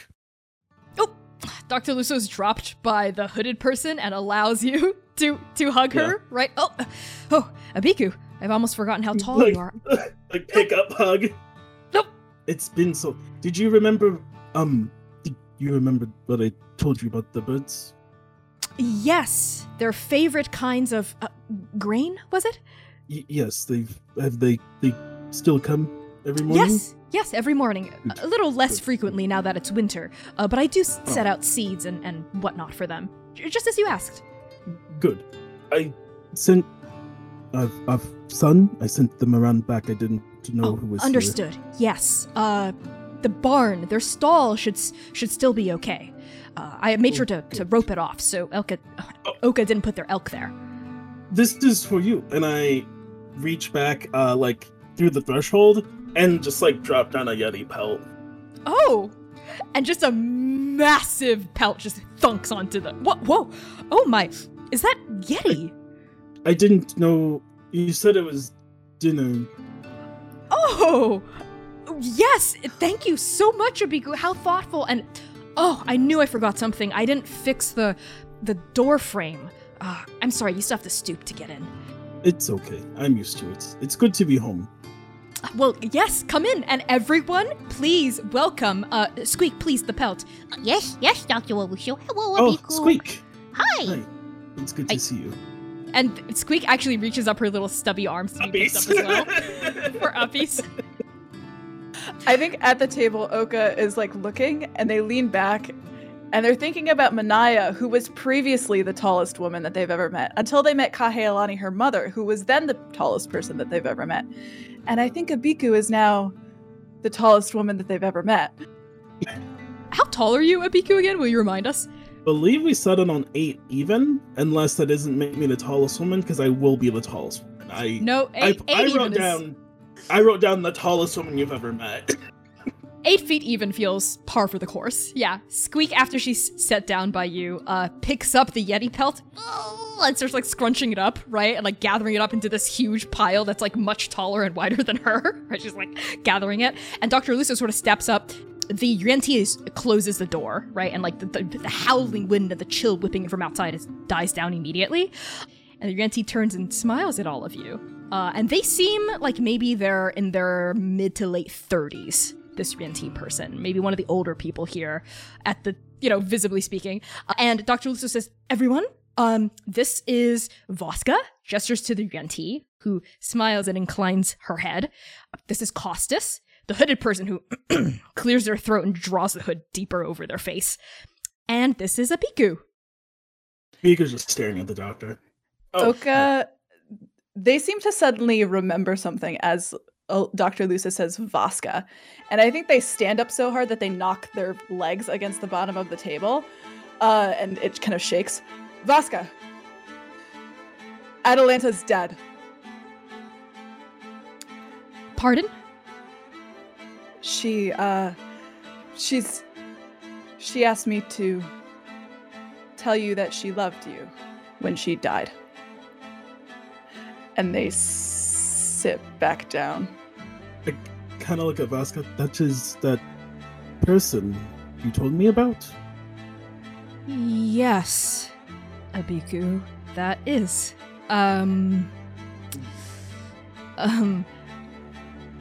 Thank you for telling me. You must be Oka. Yeah, I'm sorry, I've been holding on to that for a while. Hi. Nice to meet you. My name's Oka. Well, thank you for carrying it for so long for me. You can finally put it down now. Costas, why don't you take that hood off? There's no need to hide yourself. We're among friends now. And Costas, this hooded person, goes, oh, I really don't want to. Voska, I can just eat like this. It's fine. What, to make the whole table stink of elk manure? Please, Costas. There's a pause. And then Costas finally lowers their hood. We all see an elf. Sitlali, you recognize this elf on the eve of the cataclysm. Very handsome, kind of rugged, very athletic features, right? With this like short, kind of like dark hair on top. But something has changed. Half of them looks different. Basically split down the middle of their face. The right side of their face, and presumably it goes all the way down their throat, and presumably the entire right side of their body, is made of ice. And the side of their body that's made of ice doesn't have any hair, right? So it kind of looks like they have like an undercut or like a shaved side of the head. They like slowly lower it. I think you look good. It is okay. Yeah, I know you do, Abiku. Thank you. Food. Yes, let's eat this Yeti pelt or that stew, rather. And Costas just kind of like shoves forward and like sits down at an empty seat randomly. I think in front of Abiku's like little place setting that Gentle had put down, and goes, oh shit, sorry, and gets up and sits down next to theirs. I think V is like, Costas, last I'd seen you were with the Chrysalis, weren't you? Helping out? I was on my way to the Chrysalis. I went to Dabathati, stood in their stupid soup line for like 1,000,000 years, and then I finally asked to see their priest or whatever, and they said that I had to sign a contract, but I thought that was super sketchy, and then I did a bit of snooping around, and I saw a bunch of dead people in cages, so I decided to fuck out of there. I came here because you, and Costas kind of points at Oka, had left me Dr. Lusso's address, so. You're welcome for that, by the way. It's nice to hear someone made good decisions. Someone made good decisions. Yeah, what do you mean by that? Costas says as like Voska very like elegantly settles down, I think in the middle of her seat, and gestures for you, Abiku, to also sit. I was worried about being awkward, but you all seem quite tense. Well, like I said, some of us are making good decisions, And some of us, V kind of like shoots an eye at Sitlali.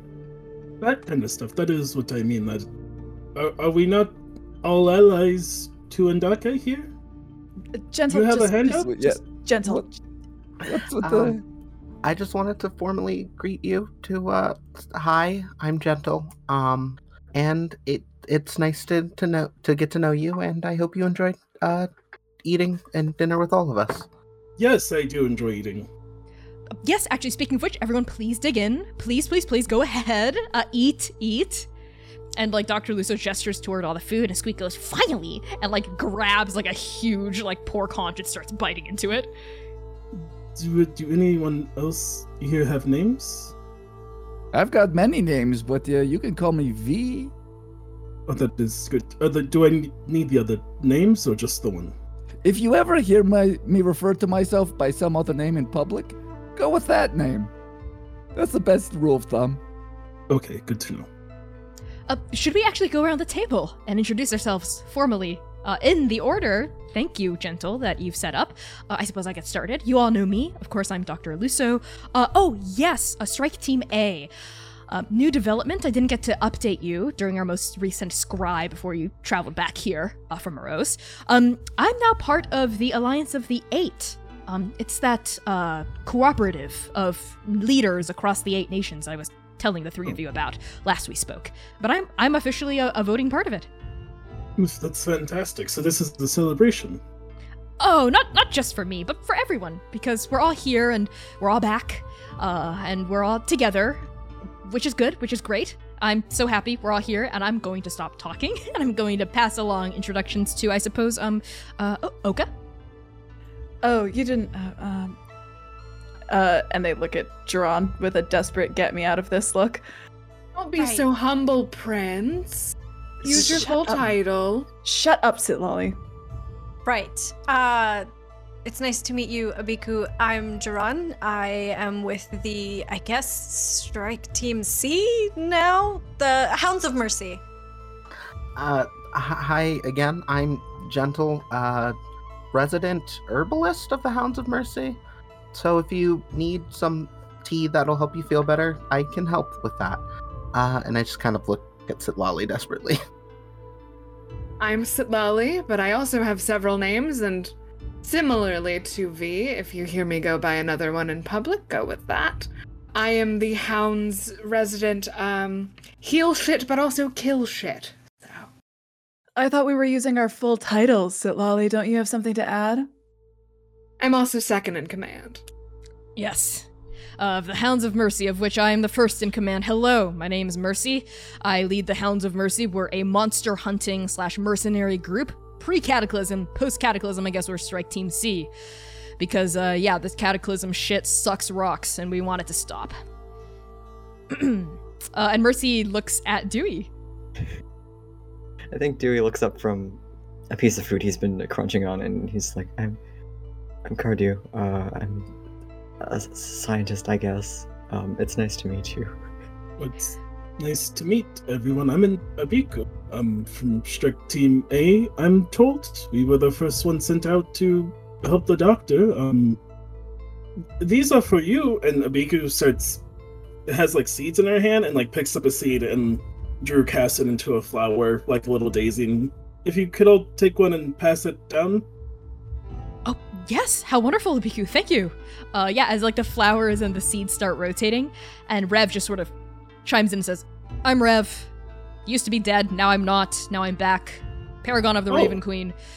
V's girlfriend. Oh, yes! Lovely. That is interesting. The 2 of you should talk. Dr. Lusso gestures to Rev and Abiku and like makes like kind of like finger waving noise, like gesture, and Rev looks puzzled. But maybe after dinner. Yes, maybe after dinner. I don't know why we would talk. You know what? You're right, Abiku. I'll let that be a you decision. I won't force you to do anything. Yes, seeds and flowers for everyone. Mercy and I are also dating. Yes, we are. We have been for a while now. Not that it's a competition. Is anyone else dating?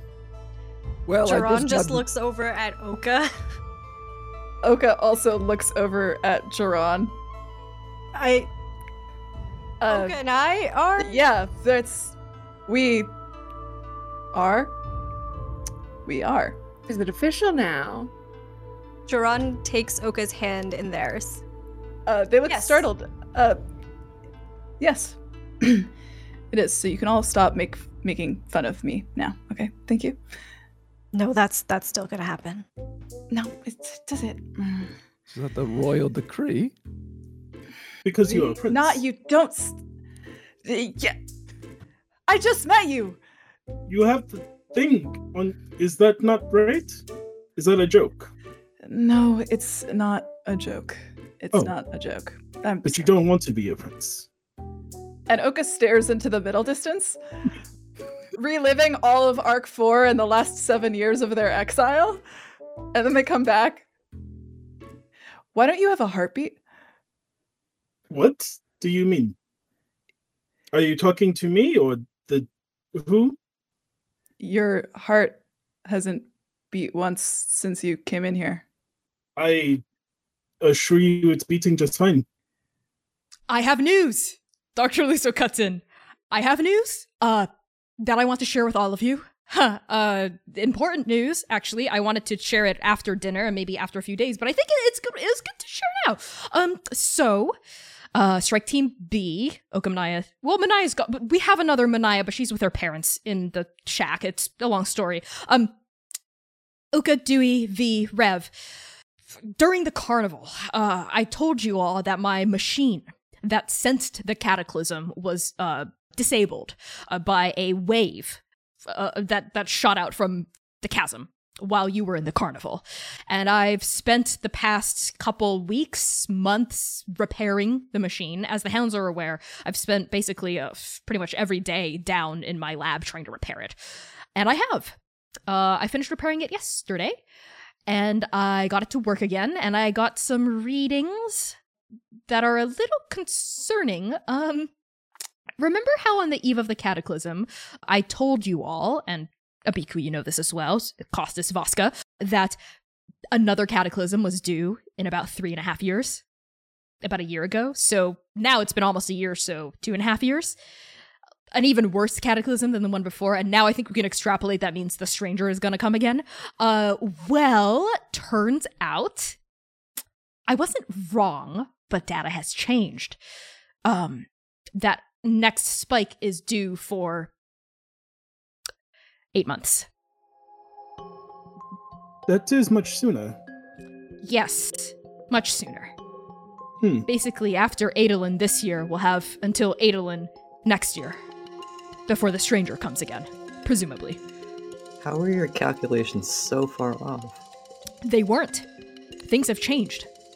Is this because of the Paragons?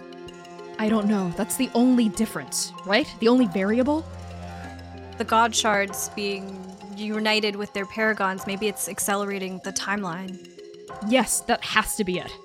But I don't know why or how or what the relationship is or if the stranger's monitoring our progress from the nothing plane. I don't know. Is the stranger a god, perhaps? Maybe it's looking for its paragon. The stranger's paragon? That's... And Dr. Lucio gets kind of a faraway look and shakes their head. I don't think that wouldn't make sense. Well, what about the work of, like, the Chrysalis? When I was there, they've been doing experiments. We also know the URL, but I saw the Chrysalis firsthand, the things that they were doing. Could that be any part of the equation, speeding this up, or...? It's extremely possible that what the Chrysalis is up to in Dabathati, that you did witness firsthand, V, is maybe helping to accelerate this process. There's just too many unknown variables. I don't know why. I can definitely try to find out why, but I don't think my calculations will be wrong again. Now that my monitoring machine is up and ready, I'll be able to track any changes in real time and get to know if that deadline is pushed up even more. V, you mentioned that you saw the Chrysalis firsthand? Oh yeah, I used to be one of their prophets. You were spread working the good for... word. You were Yeah. working for the stranger. Well, I didn't know it was a stranger at the time. It seemed like just a really good idea to try to make friends with what seemed to be some people who were doing good things in Dabathati. You know, feeding the poor, providing places for people to live, creating monsters in their basement. They were doing what? Wait, you saw that too? Says Costas. Yes, And you didn't. You. And Costas actually bangs their hand down, like on the table, rattling some of the knives, and like half gets up. And you went and what? You allied with them? Look, I found myself in the basement. I found Adam, who seems to be at least somewhat in charge, although upon further discussion with many other people seeming to work with the stranger, Adam seems to be kind of small potatoes in the grand scheme of things. But we needed someone. We needed a little bit of help in Dabathati, and I made a quick alliance. We got. You Shakur. made an alliance with the Chrysalis? Look, at the time, we didn't know much about what was going on. You motherfucker! And Costas raises their right hand, and like an ice spike like punches out of their glove, like, and they like start to leap across the table at you. Duran has one of those too. In the way. Duran is getting in the way. Whoa. He's gonna dimension door like much like to the opposite side of the room. Abiku's gonna like hold Costas. Costas, we talked about your anger. I know, but isn't this a proper time to get angry? This person that we're supposed to work for worked with the fucking Chrysalis, who's in cahoots with the stranger. We helped the doctor, and we are at their home for dinner. This is not right. Look, Costas. If it's any consolation, the cleric they gave us is a puddle of goo on the floor somewhere in the mines, and I fireballed Adam in his office. Did you kill him? Wait. No, didn't even come close. He's a bit stronger than I gave him credit for, let's say that. Probably not a good idea to take him head on by yourself. Just putting that out there, sit lolly. Costas like sits back down, talked down by Abiku and Duran, and there's like a shing noise as like the ice knife goes back into their hand. Presumably like their entire right side is made of ice. Lolly just kind of leans into Mercy and whispers, "So I'm not the worst one here, right?" I wouldn't try to make this into a competition, darling. That's not a yes. You're not the worst one here. Thank you. Meanwhile, V's over by Rev, like, I'm not the worst person here, am I? No, of course not. Of course. I mean, Lolly and I made up, but she did try to kill me, and I think she still does, but she can try. She won't. I mean, come on. At least I haven't tried to kill a paragon. Yay, me! Speaking of paragons, and it's actually Voska who chimes in, and this entire time has just been eating, has just been chopping food up and eating very careful, like, not bothered at all. Dr. Aluso, you mentioned that Strike Team B was comprised completely of paragons to us during one of our scrying sessions. Is this true? And their mismatched eyes flick up and settle onto each of you, Oka, Dewey, V, and Rev. Dr. Aluso says, yes. And Voska gives just a very small smile at that. I see. Well, Abiku Costas and I bring news from Morose as well. The god shard of Neatbuza has been settled. That's an interesting choice of word. Want to elaborate on that? Perhaps it's better if I just show you.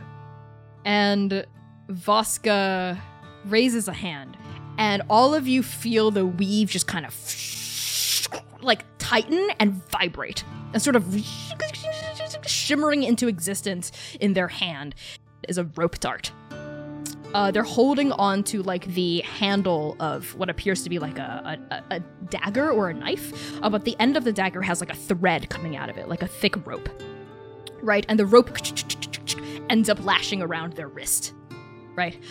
And the actual dart part of the rope dart is made of like what appears to be clarified ice. It's just this pure translucent, like glass-like material, and it's sort of like shimmering and like vibrating with magic. The paragons in here, so Oka, Dewey, V, and Rev, as soon as Voska sort of summoned this rope dart, you all felt the weave sort of like a few of its threads just sort of pluck. I think vibrate and resonate within you. And I think you understand intuitively what's happening here, right? You understand now who Voska is and what she houses within her soul. This is Parable. She is my Paragon weapon. It's so lovely to meet another Paragon. That's a very lovely weapon you have there. Thank you. Judging by the colors of your eyes, I want to say Scott and Nectus? And with that, there's like a little flick of the wrist and Gamble shows up in her hand. Yep, this is Gamble. And she's like just flickering through all these tarot cards. My new best friend, Gamble. Always a pleasure to pull a card from this deck. And then whoosh, it goes away in a flourish again. Yes, Neepuse has told me many stories about each of the Paragons. Not who you are currently, but who all of us used to be. And you had introduced yourself as the Paragon of the Raven Queen. Yeah, I don't want to summon Grim, though, because it'll probably knock Dewey out. It's a big scythe. Sorry. Don't worry about it. As for the two of you... And Voska's mismatched gaze falls upon Oka and Dewey.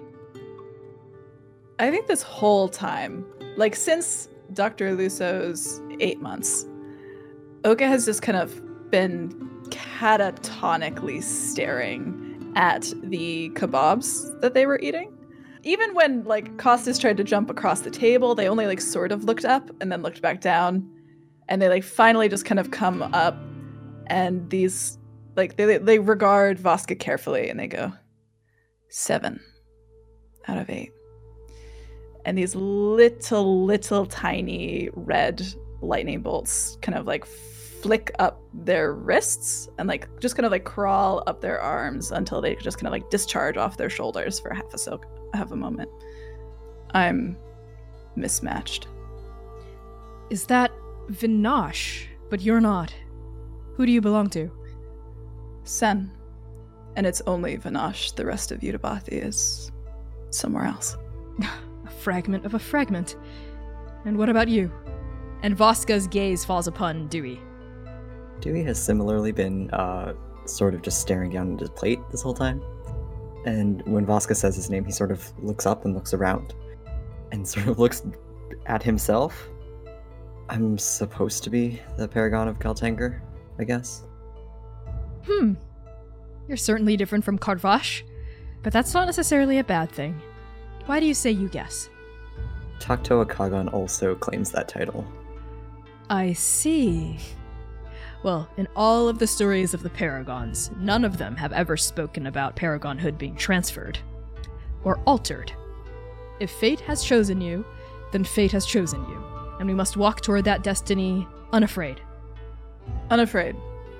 Right. So you know, then? Of course. I have, ever since Neepuse and I met each other. Rather, I think perhaps a part of me suspected ever since I started having those dreams. And Oka looks at Dr. Luso and fixes them, I think, with the most, like, intensity that they have before. Did you know? Know what, Oka? That were sacrifices. That the Paragons are supposed to die. Have you just been going around looking for us to put us on the altar? Oka, And they... Oh, Oka's gonna ruin dinner, I knew it. They stand up, shove their plate away, and walk out. Oh, Oka, wait! Please, keep eating. And Dr. Luso gets up and runs after Oka. I look at Gentle. Are things always like this with all these people? More often than yeah. It's a lot. Welcome. I guess I've been away. I didn't have a chance to meet everyone. I thought they would be nice. It's not that they're not nice. It's that it's hard for them to let themselves be nice. There's a lot of layers here. Would you like some tea? Yes. Let's maybe go make some. And I just sort of like, if Abiku wants to follow me to the kitchen, we'll make tea. and let everyone else have bad vibes. Yeah, I think we follow Oka and Dr. Luso out. Oka, are you storming out of the cottage? I think so, because the second that they get out, there is a lightning bolt, I think, that just kind of like goes poof, poof, poof, poof, right up. And I think they were holding onto it. They didn't want to do that in front of Sitlolly, but I think they can't hold it in once they're outside, and it just like cracks off into the atmosphere, and they just kind of like stand there heaving, and they turn as soon as Dr. Luso comes outside. And as that bolt of lightning crimson strikes onto the ground, scorching the earth. And then you hear Dr. Luso's voice go, Oka, wait, please. Where am I going? Where would I even go? Where would I go? There's nowhere else to go, right? Only one way out of this. Oka, please, you have to understand. I was doing what I thought I was right. I was going to tell you. I didn't find the right time, and then you found out, and I mean, Rev knew from the beginning, and a part of me thought that maybe you would intuitively know and we didn't have to have this conversation, but obviously I was wrong. I am a very bad dream prophet. Dream Blessed is not a title that I carry, Doc. It's not. And it never will be. I'm sorry, 8 months is no time.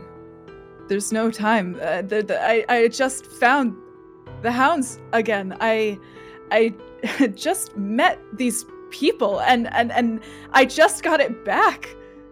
I just got my family back, my home. Everything that I've wanted, I just got it. I just met you. I want... It doesn't matter what I want. And they trail off. Oka, none of this is fair. None of it. You didn't ask for this. None of you did. None of us on Endake asked for the cataclysm. But this is the way things are. And maybe... They look really hesitant to share this next part. Like, they really don't want to say it. Maybe there may be alternatives. Okay? We shouldn't keep that door closed. But I don't want to give you false hope, okay? I don't want to promise something that I can't do. I can't have hope. I need to bury it. I hope you understand. I do. Oka, it's very cold. Do you need a minute, or, do you want to go back inside? I fucking hate the cold. I shouldn't have come out here. I'm sorry. It's easier, but harder to tell where I begin and where Vanash ends. Sometimes the rage just gets so loud, I can't think of anything else. Did I ruin dinner? No, you didn't. I think dinner was ruining itself. But that's okay. We'll have a couple of days before we have to go off and do our own things. And Oka, if the rage gets too loud, I know I won't always be there in person, but... And Dr. Luso reaches out a hand and folds your hand in theirs. And it's like the one, point of warmth in this swirling chill all around you and the darkness. Maybe you can hold on to me? Yeah. Sure. What did I say? Our guiding star, right? I wouldn't call myself that. Big shoes to fill. And yet, here you are. We can go back inside. Yes, let's. It's awfully cold out here. Come on. They thread their fingers through yours, and they, pull you back toward the front porch. And back inside the cottage, while Dr. Luso and Oka were out and talking. Abiku, as you're munching away I'm gonna need you to make a performance check for me. Actually, Absolutely. yeah. I can super do that. I have a +2 to performance. Anyone who wants to can roll insight. V rolls a Okay. 13. Okay. 22 for Jaron. Not one. That makes sense though. That makes sense. That's good. That sounds on brand. I got a 16. 23. Dewey, what'd you get? 19. So everyone except Gentle thinks something real. So Abiku, why don't you tell us what's kind of suspicious about the way you're eating? I have been cutting the same piece of food and pantomime eating it. So you like cut a piece of food and you put it on your fork, and I like it seems like I'm like really keyed in, like talking to Gentle, like someone's fucking normal here, Jesus. It's like the doctor left, so I guess I'll talk to you, and just like talking and like having a good time. So I just like keep like cutting and like picking up like I'm gonna eat it, and then I go back to cutting. Sitlali leans into Mercy and just goes like to her ear quietly. I just need to check something really fast. Cover me. And behind like her draws sort of like a divine sigil in the air, the multicolor flavor that their magic kind of has, and uses Eyes of the Grave, which allows me to magically detect undead within 60 feet of me that aren't behind cover. Okay. Mercy just suddenly starts going, Sports.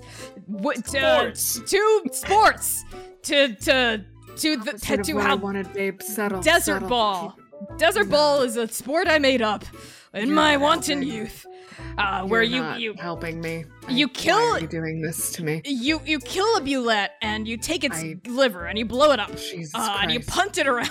And I think at this point the sigil has been drawn, and bing, it's sort of like a water droplet going on to like the calm surface of a pond. And as it ripples out, two things light up. What's the range on Eyes of the Grave? 60 feet. Okay, then only two things light up. The first is Rev, which Yeah. makes sense. She's a revenant. Yeah, Rev is cutting things up and eating, though. She's like actually eating and like talking with Yeah. me.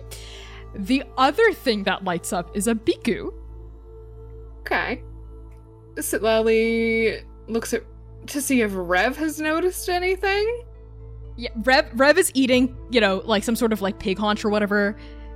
Like whispers something in V's ear and then looks up and seems to be like staring at a Biku between whispering to V. And I think we swing over to V and Rev's going, yeah, she's definitely undead.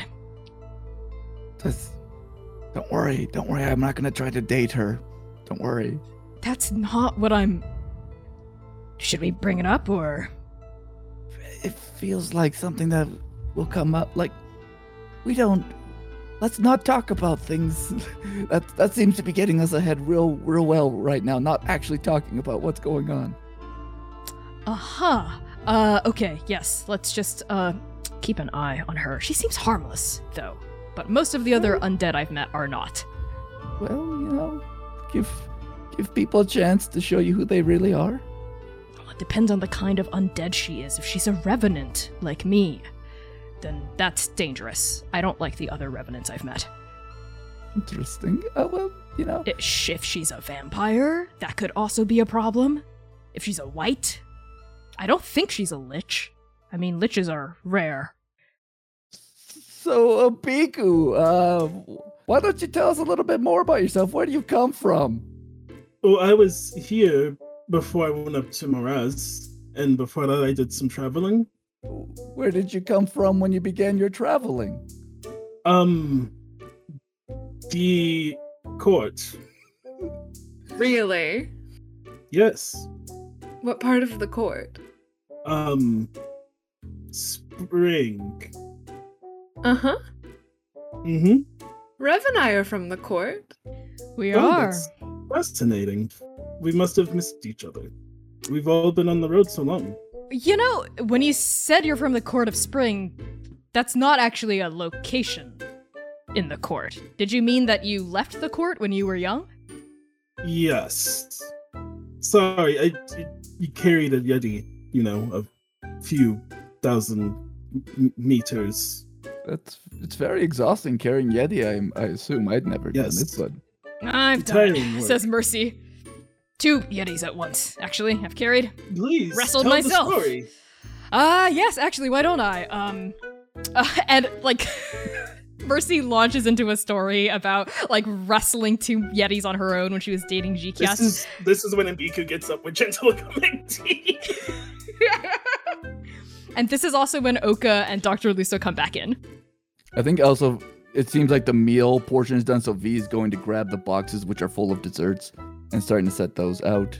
There's a mango pudding with coconut milk and so it's dairy free. There's some almost like banana. There's like Chulongan desserts that she purchased. They're in these very elaborate serving platters and bowls, and there's also some like sponge cake type stuff, and she just sets them across the table for people to take as they want.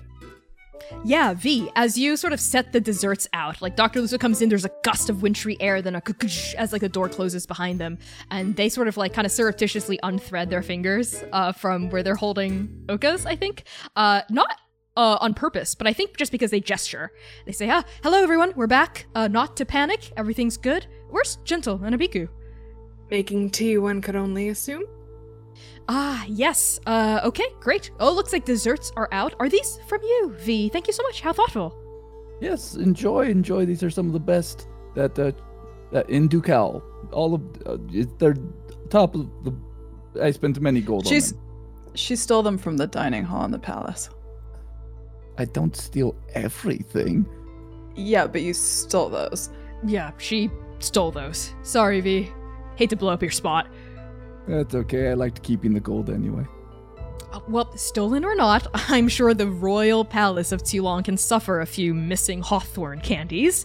Thank you. Tell that to the 7th spouse. Sitlali and Voska and Oka. Can the 3 of us parley after dessert? By parley, do you mean are you gonna shove the chisel back in my chest and hope it goes? Yes. Voska, I was telling Voska about you, Oka, actually. So the soul thing, I was wondering if you could diagnose, because you know a lot more about sea and soul than I do. Yes, of course, Doctor. I'll be more than happy after dessert. Thank you so much. I really appreciate it. All right then, Hawthorn candy for me. And Dr. Luso strides forward and starts unwrapping some of the candies and pastries. We pan up toward the kitchen door and we push through it, where we see like a kettle of tea, like boiling water, like being put on the stove, and we see Gentle, as well as striding in through the door, Mbiku. You want to Hi. With the tea? Yeah.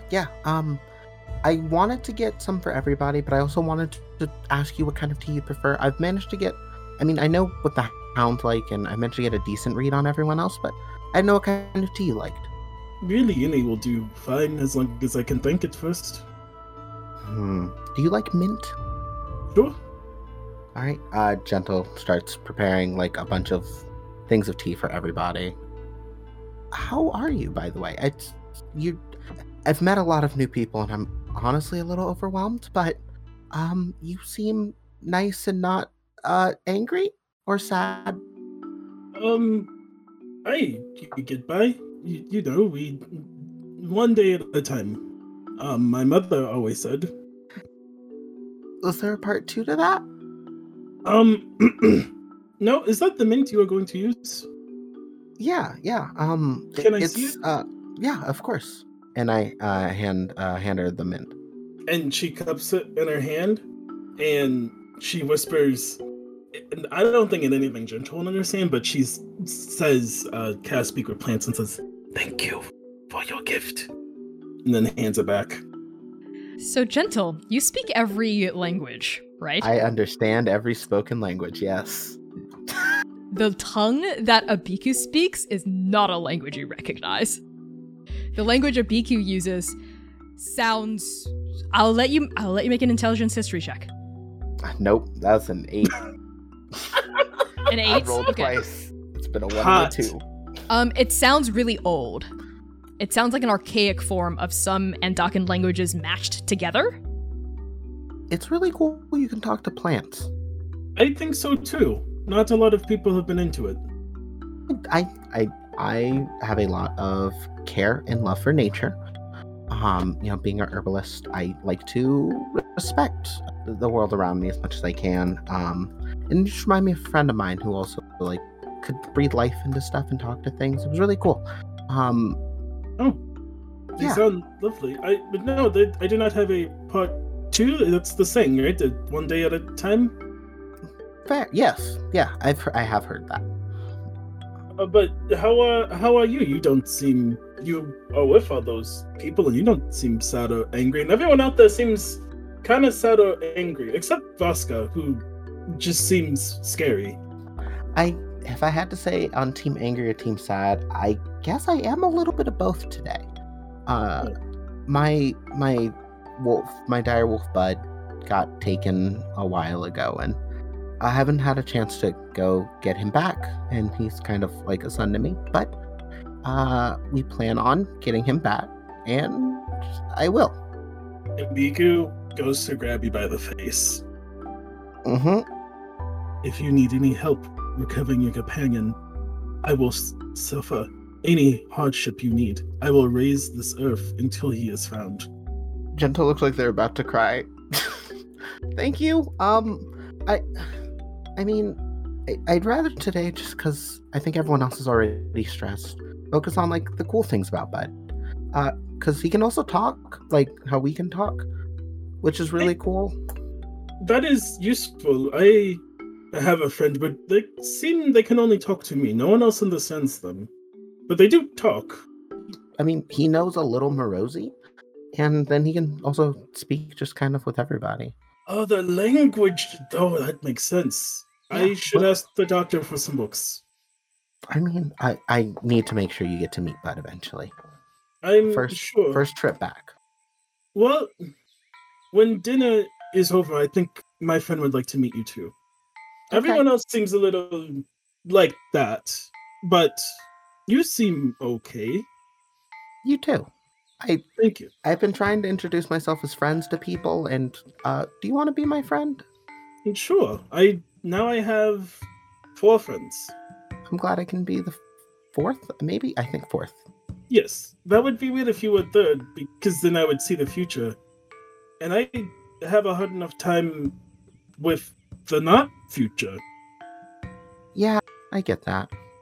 I can also talk to birds. I can ask if they've seen your wolf, and if they have, I can make sure they let you know. Oh, thank you. I wish I could talk to animals more. It'd be really cool. I don't know how to teach people. I just do it. No, I don't get know it. how it works. I assumed everyone could do it until the doctor said that was not true. We'll have to talk to Dr. O and see if we can figure out how to make everyone understand birds. It seems useful. I think your kettle is ready. It's boiling over. And then, I get all the teas set up. I assume, does Dr. O have specialty mugs for people? Yes. Yes, they do. Thank you. So then I get everyone tea in their specialty mug. Cute. Do you take the tea out maybe on a tray or something and exit out into the dining room? Yeah, I think Gentle's one-handing it. I think if the dice help me, I'm dexterous enough to do that on any normal day. Okay, why don't we make an acrobatics check to hold everyone's tea? This is a real-life trait I know, so Gentle better be able to. That's a 25. Thank you. Yes, effortlessly, flawlessly, you bust the teas out into the dining area, where Dr. Luso and Oka have just come in, and Dr. Luso sat down back at their seat and is eating dessert that V has brought out. Oh, Gentle, there you are, and Abiku, hi. Have the two of you been getting to know each other? Yes. They seem nicer than everyone else that is here. Do you whisper it you're trying to disguise it, but everyone hears you? Yeah, I try and whisper it, but I'm 8 feet tall and have 0 social cue. Yes, your voice carries. I think you learned how to whisper from Voska. Voska taught you that sometimes you can't say things out loud to people. But you're not very good at it. Oh, yes, Gentle is very, gentle. Everyone can attest to that, yes? Oh, is that how names work? Not always, but sometimes. Oh, yes. Definitely has a face of like, I get it. Voska pipes up actually and says, Abiku, I'm glad you've made a new friend. Yes, I have 4 now. Well, I feel very privileged to count myself amongst those 4. Yeah, you were 2. Oh. Well, 3. And she kind of looks at her hand. 5 friends. Costas goes, did you forget about me? No! What's that, Doctor? Uh-oh. I love how you were like, no, Abiku doesn't have any problems. And I was just saying, and Dr. Lusso jumps to your rescue. The first person who's more socially awkward than Dr. Lusso. Gentle, thank you so much for the tea for everyone. I really appreciate it. Oh, and he brought out the mugs that I made for everyone, too. Yeah, no, these are really nice mugs, by the way. Can you show me how to make those? Yes, we just need a kiln and some glaze and some mud. Everyone, hi. Once again, I'm Gentle. I kind of wanted to do a little toast, if that's okay. Please. Go for it, Gentle. Okay. I just wanted to say that despite all of our differences, I'm really glad to be here and to help save all of Indake. And I know today things might be tense and tough, and we might have a lot of things to work through and deal with. But I feel confident that by the time we save the world, we will have saved the Paragons and ourselves. And I can't wait to share this adventure with everyone here. And then I sit down. Does Abiku just straight up start clapping? Mercy looks really amused, and she also starts clapping. She like bangs like a stein of like mug like on the table. Yeah, go Gentle. Nico And, like, starts banging a stein on the table. Yeah, fine. Oka will do it too. Yeah, let's go. Yeah, Mercy's the person you want to learn social cues from. That's the correct person. Yeah, everyone starts banging steins of mug and non-alcoholic beer as well, like on the table as Gentle finishes out their speech. Oh, what a lovely toast. Thank you so much, Gentle. Don't mention it. Yes, to the Paragons, and to all of us as well. And to Indake. And to our loved ones. And to, you know what, I'm not going to try to one-up Gentles. That was perfect. To Gentle. To Gentle. Gentle. You gentle. Gentle. Do Dewey and Duran not say it? I did not know if we wanted to go there. Okay, yeah, obviously it does.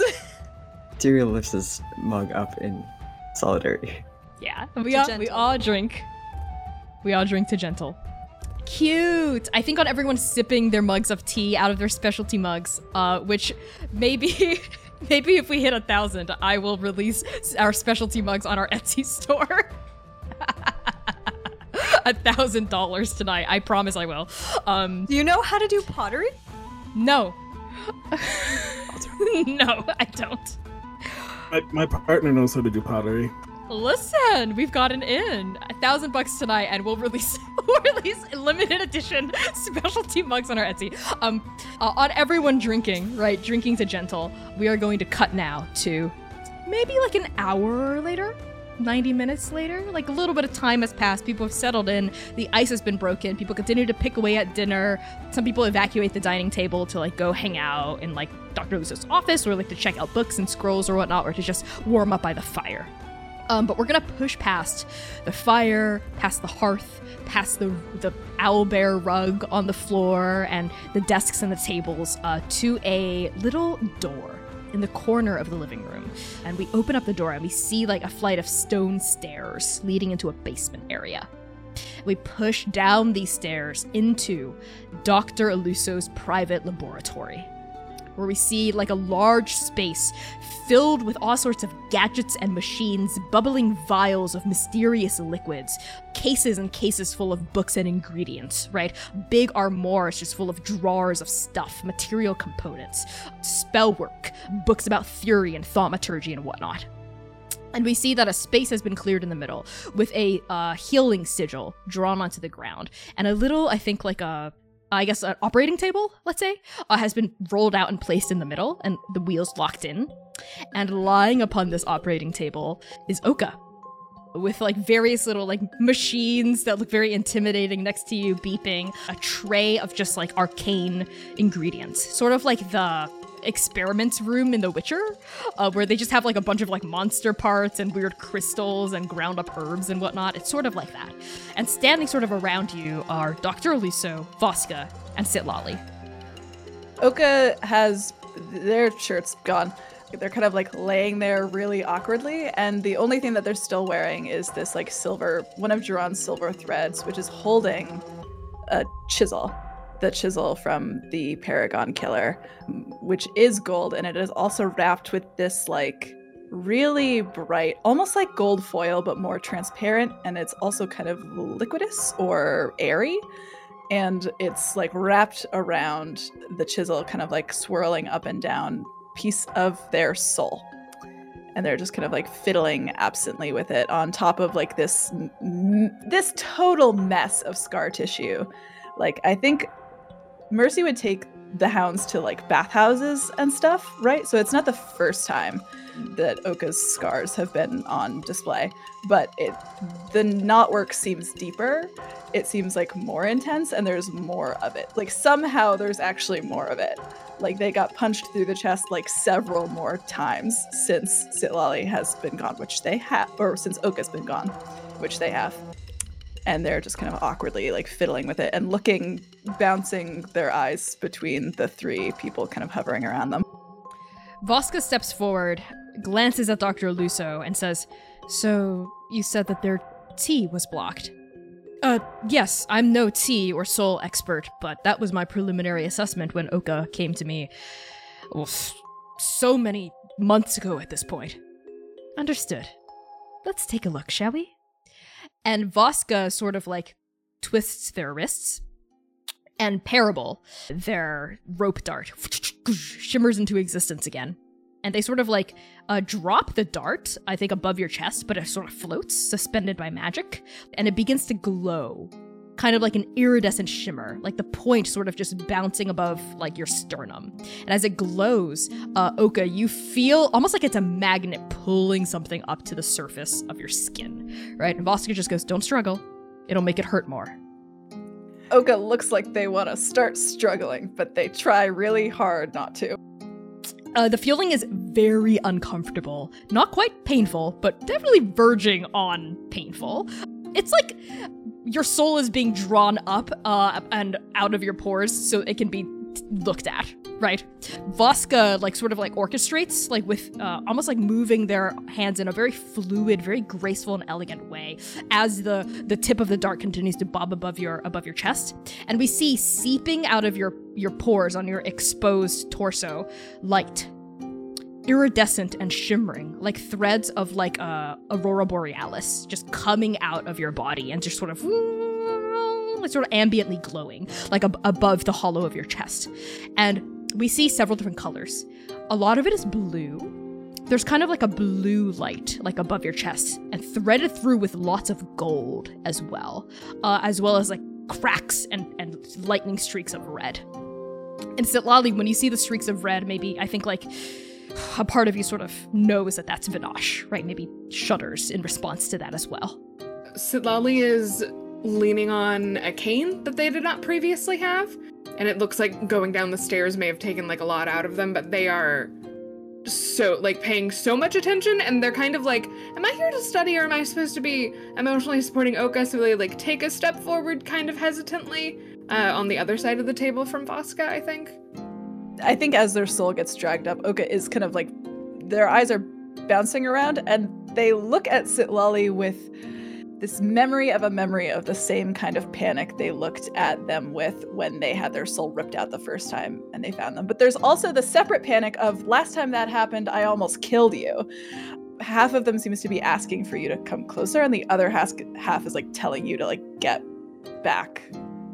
Sitlali takes another step forward and says, "Hey, Prince Asshole, it's gonna be okay." Okay, why are there so many colors in there? You got a lot going on. That is something of an understatement, says Voska, the resident soul expert, as they continue to sort of play your soul like a theremin. Yeah. Like the red light gets, louder and then it gets quieter and then like the golden light gets brighter and then quieter. Like seem to be pulling on different parts of your soul, which feels very weird, Oka. Your soul, Oka, isn't blocked. Your T, rather, it's not blocked. It's shattered. You said you were gored by a Telian? Yeah, and then stabbed with a Paragon-killing soul weapon. And the Telian goring took, what? Let me guess. Place 8 years ago? Yeah. Alright, so here's what's going on with your soul. When you were gored by the Telian about 7 or 8 years ago, it shattered your soul into several different pieces. This is your soul. And they sort of pull almost like lackadaisically on, and I think you jerk a bit, and you see like the blue part glow brighter. This is you, okay? But it was shattered 7 years ago. And you see hairline fractures or cracks running through the light. I suspect that many of those pieces actually went to the after. That is, you died. But something or someone was able to pull most of them back and suture them back together, which is truly an insane endeavor, and would have probably taken a prodigious amount of effort and talent. It was my 12-year-old sister. Okay. So, your 12-year-old sister pulled most of your shattered soul back from the after. Why do you keep saying most of my shattered soul? What's that then? Oh, this? And Voska pulls the gold part up, and that one glows as well. Yeah, that's the wrong piece. When the Telian gored you and killed you, you killed it too, right? Yes. Okay, that's the Telian soul. So what your 12-year-old sister did was, as both of you were dying, she pulled part of its soul into you and tried to sort of like stitch you back together, is my guess. Which means a part of your soul has been in the after for about 7 or 8 years, but you're sort of, there's a partial soul transplant here, right? You're part Telian. Fuck. Yeah, that's not, that doesn't really happen. Outside of dark magic. So, I'm the phylactery of a dead lich Telian. It's complicated. I don't think labels help here. I wouldn't call you you're kind of half a phylactery, half a lich, half the thing that was killed to make the lich happen, and also none of those things. Yeah, so ever since you became part Telian, you've basically been walking around with shattered T from a shattered soul, partially sutured together with a fragment of a Telian's T. Which is probably why your temperament is the way it is, because your sister, though she did save your life, she was still 12. She wasn't able to suture the fragmented pieces together completely. I can do that. I can make these disparate parts, these shattered fractures whole. I can basically seal up the cracks. But she trails off. And Dr. Lusso says, but what? Will that fix Oka? I mean, will that unblock the T? The after Yes. is gone. I said Lali's right, the after's gone. We don't know what's going on with that part of Oka's soul, and we don't know what will happen if and when the after comes back after we defeat the stranger. Also, it won't matter because we'll die. What I can do is I can make your shattered parts whole, I can remove the cracks, but I honestly have no idea what will happen if I do that. Your T will become unblocked, yes, and theoretically it will be a better outcome than how you're walking around right now. There's also the matter of Vinash. Vinash is also in there, and Voska sort of pulls up the red lightning and it kind of sparks. Yeah, be careful with that one. Yeah, I'll do 90% sure I'll be able to make everything whole without including Vinash. I'll also need that. And they point at the chisel with, the gold thread. The part of your soul that was knocked out actually belongs to the Telian, but I need it to finish patching up the holes. So the other 10%, what's that look like? You said you were 90% sure you could do it without securing Vinash. What does the other 10% look like? 5% of that is I would bind Vinash into Oka irreparably, which means that Oka would basically become the Shard of Vinash. The other 5% chance is I kill Vinash. Like I said, it's a 5% chance of that happening, and I'm pretty good at what I do. I've heard that before, and then seen some terrible shit go down. So, forgive my skepticism. Oka. Voska looks down at you, and she's been kind of treating you with kind of a brusque manner that doesn't really reflect the kind of elegant way that she was talking earlier. She looks out at you, and maybe you get a feeling that it's because you're the one who spilled the beans about Atalanta in such a callous way. It's your decision. I mean, think about it this way. All of us really, but you especially, are basically like a racehorse. Yes? And you have a broken leg. Usually, my recommendation is to just put the racehorse down. But the finish line is so close. We need you to run this final race, so let's just pump you full of drugs until we have to cart you off to the glue factory. I think that is weirdly a language that Oka speaks. And they nod. Would having some extra bits that aren't Vinash reduce that 5%? Absolutely not. I had part of my soul punched out of me, and I would rather. I'm pretty sure mine is already full of holes from what I did to myself, Oka, so I don't mind another. I'm offering up some of mine to help with the transplant, to reduce the risk. Sitlali, it will help, but you have to understand the full risks of offering up part of your soul. I mean, this one doesn't involve me taking a monster into it, so go for it. I don't know what your story is, Sitlali, says Voska. But if you were to do this and try to reduce that risk to 0, you might risk losing your connection to your own magic. You might risk blocking your own tea. Life just might get harder and more painful for you if you do this. And I think Sitlali throws their head back and laughs at that. How about this? I attempt the procedure without intervention, and if I need it, I'll ask you. Fine. Okay. Oka, are you ready? I tried to make her comfortable. I took the pain away, so it was painless. I'm sorry. She was a good friend to us. She was good to us. Thank you. I'll see you on the other side. And Voska sort of closes their hand into a fist, and you just sort of slip into unconsciousness. We pull up to the living room. While the soul surgery is taking place, I think amidst, the winding down of the evening, we find Jiran. I think as everybody is sort of helping clean up and putting stuff away, Jiran is going to take another sort of mug of whatever we've been, whatever juice or sort of drink we've been having, takes one for themselves and then takes an extra and walks over to Dewey. I hear you're a researcher. I was. So what happened? Well, you've heard of the URL, right? Yeah, they make really cool things from what I've heard. I was never really good with my hands and building things, but it seems like really exciting research. Exciting is one way to put it. They also make, monstrosities and terrible things. The way that the Chrysalis does. Are they making monsters too?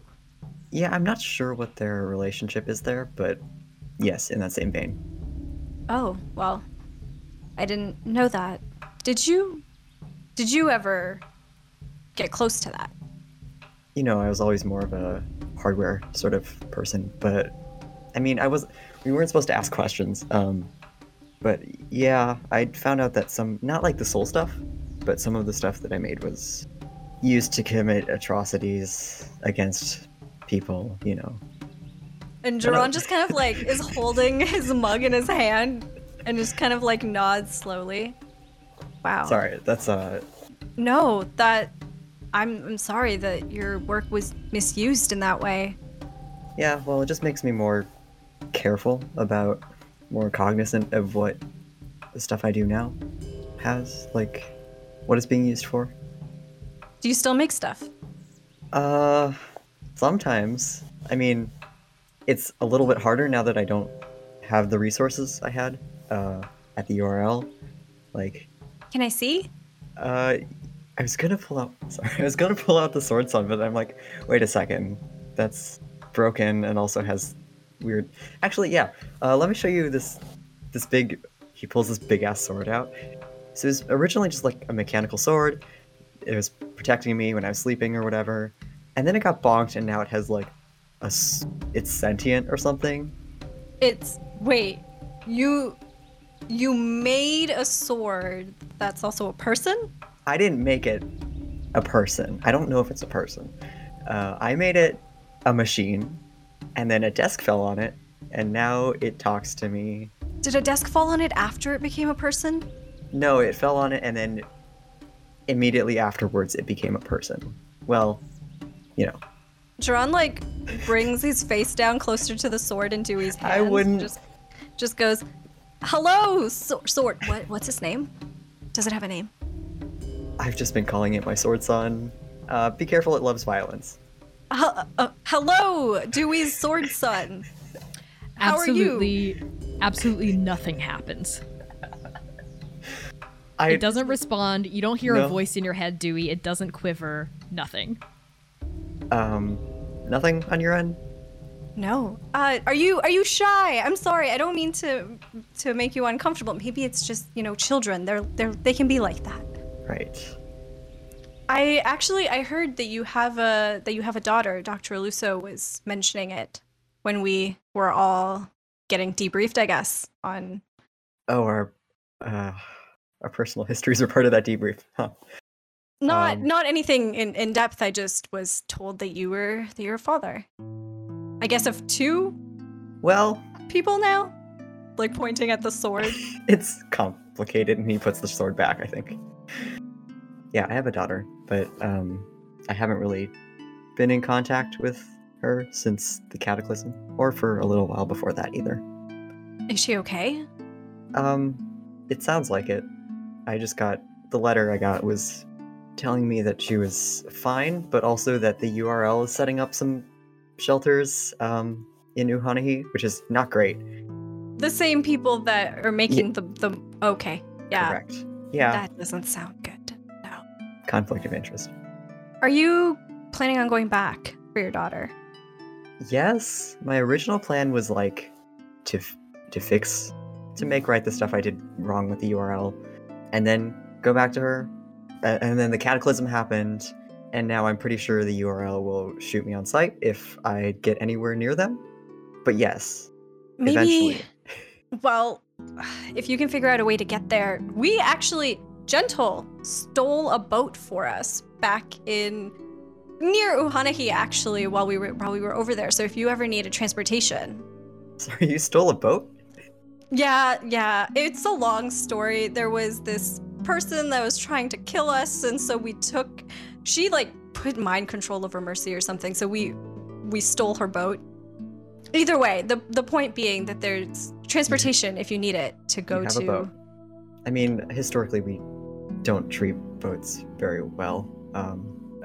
We blew up the last one, although it was a URL ship, so maybe you don't be the one that sails it then. No, we have Manaya. Yeah, but I mean, you have to go back, right? It's your daughter. You're gonna do whatever it takes to protect the people you love, right? I'm trying to. I think that's all we can do. Yeah, I mean, sometimes I know that. Just sometimes feels like that's not enough, you know? Can I ask you a question, Dewey? Sure. You're the Paragon of Galtanger, right? Probably. Probably? It depends on if I can prove to Taktoa Kagan she wants me to do some funny little challenge. Okay, well, presumably, if you are the Paragon of Galtanger and you have a daughter, what do you think of all of this? You know, I'm sure Oka must have told you about the Paragons and your fate. Yeah, I mean, we all have someone that we're doing all of this for, right? And for me, it's my daughter, and I just wanted to make things right and give back to her, and I don't know. Like I said, with the challenge that the Kagan proposed, like, what if I don't succeed? And she takes over being a Paragon? And I'm just some dude? And Jiran kind of like leans into Dewey at this point and like kind of lowers his voice. It seems like the Paragons are chosen, and people who think they're a Paragon but aren't, it doesn't really work out very well from them. So, and then like leans back. I think, given that you are the Paragon of Galtanger, don't you think that your daughter deserves to have a father even after you've saved Andake? A father like me, though. Ideally, yeah. That's why, I was like, I built a god jar to try and like store god shards, and then it got stolen and used against me. Wait, we can do that? That's possible? I mean, I didn't test it out because it got stolen right before I got the chance to test it out. Okay, Dewey, I think we need to exchange notes. Okay, so like this isn't a terrible idea, right? No, that actually sounds like a really good idea, because then if we could put the god shards into a jar, then the Paragons wouldn't have to worry about yourselves, right? Yeah. See, like, no one else, this thread of logic just doesn't make sense to anyone else. No, okay, thank you. Okay, nobody else agrees with me as well that the Paragons could theoretically live after this war that's supposed to happen, but I think with your idea, Dewey, I think there's something there. That's all I needed to hear. And I think Jiran like excitedly like pulls out like a notebook and like starts showing Dewey like different like research and like theories and like threads that he has been compiling at this point, and is like asking Dewey to like share what he knows as well. Really impressive research. Thanks. I've had a lot of time to work on it. I think, Jiran, as you're excitedly showing Dewey all this stuff, we pan to a different corner of the living room as you just start like spewing like theories at each other, or mostly it's Jiran spewing it at Dewey, and Dewey's just sort of sitting there like, okay. And we find V. V, why don't you tell us where you are in this space? Actually, could V be outside with the chickens and maybe with the Rev, perhaps? I think V has used a sorcery point, so she has cold resilience, so she's fine outside.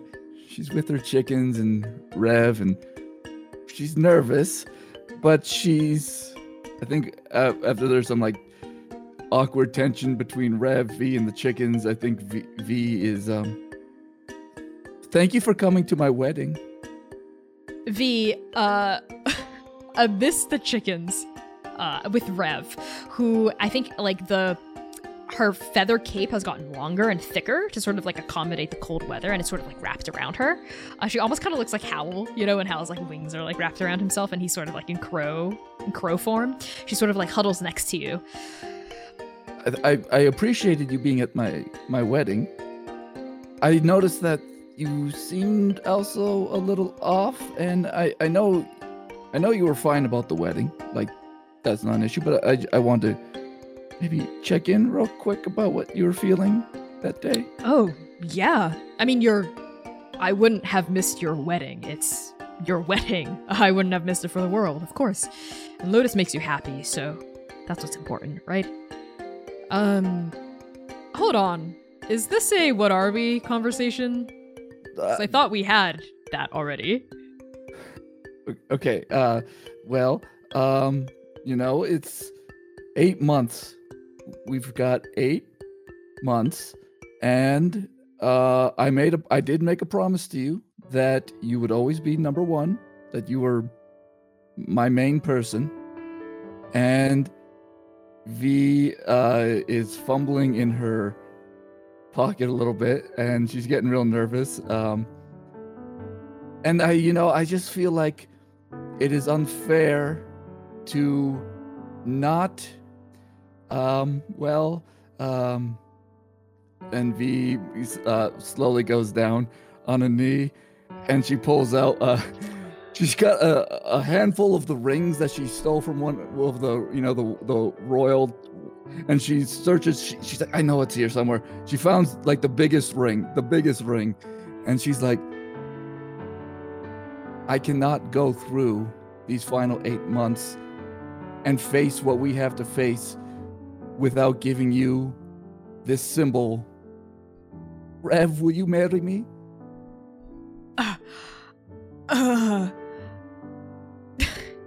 V, yes, I will.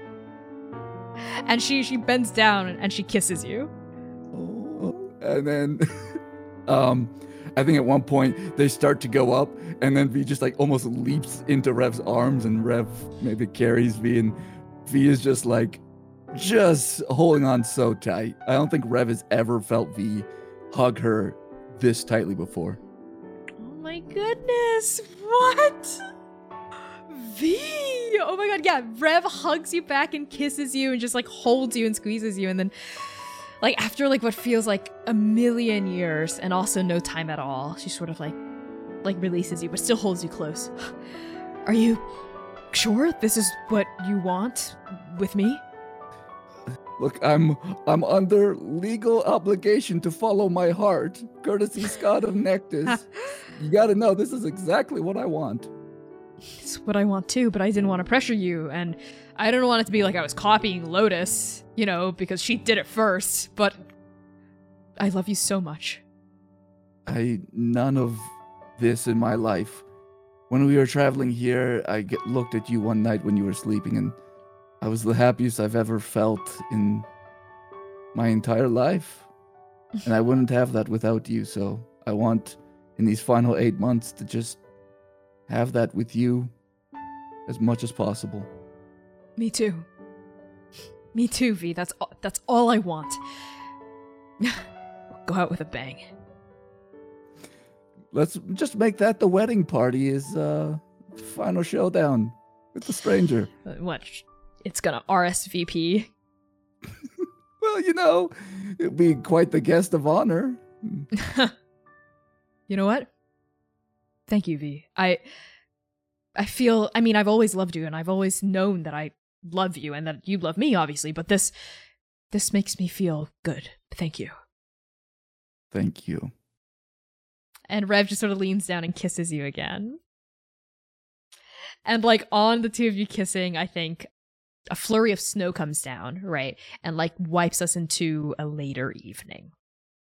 I think we open on Oka's eyes, opening up.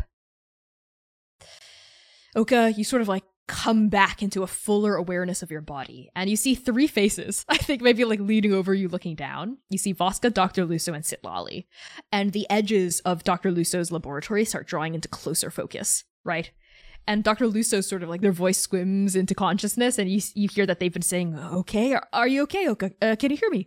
Are you doing okay? Voska, is everything okay? Are they okay? And I think Oka just like sits up, and yes, they are gonna accidentally headbutt all 3 of them somehow. Incredible, beautiful. Sorry. Everything good?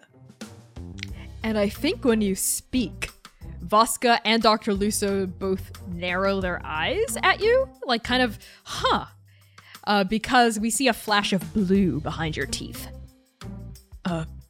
Oka, can you talk again? Yes. Can you open your mouth? Open your mouth. Bleh. And Oka, your tongue is dark blue. They can't see their own tongue, I think. No. I just tried. Sitlali, you see it. your tongue's blue. My... What? Mhm. Why? What? And they do the thing where they try to look at their own tongue. They can. What? Is that normal? Is that why? Is it blue? Voska speaks up and says, this is uncharted territory, so I frankly don't really know what's normal here. My guess, now that your soul is completely whole, with no cracks to speak of, and Vinash is in there as well, but not a part of you. Don't worry, the procedure was a success. My guess, my theory, is that you're now becoming more and more Telian-like. So don't be surprised if you start to have Telian-like cravings and urges. What, like for vegetables and peace? Dr. Lucio says yes. You might become vegetarian, like meat repulse, soon. And don't be surprised, Voska was mentioning this, if you start becoming conflict or violence averse. Violence averse? Violence averse? I didn't. If I knew I would be violence averse, I would have. Okay, Vinash is still there. That's obviously not that. Thank you. I feel. They try to look at their tongue again, but I feel better. I think. I don't really feel super different. That's okay. Voska was telling us about how it's a gradual process.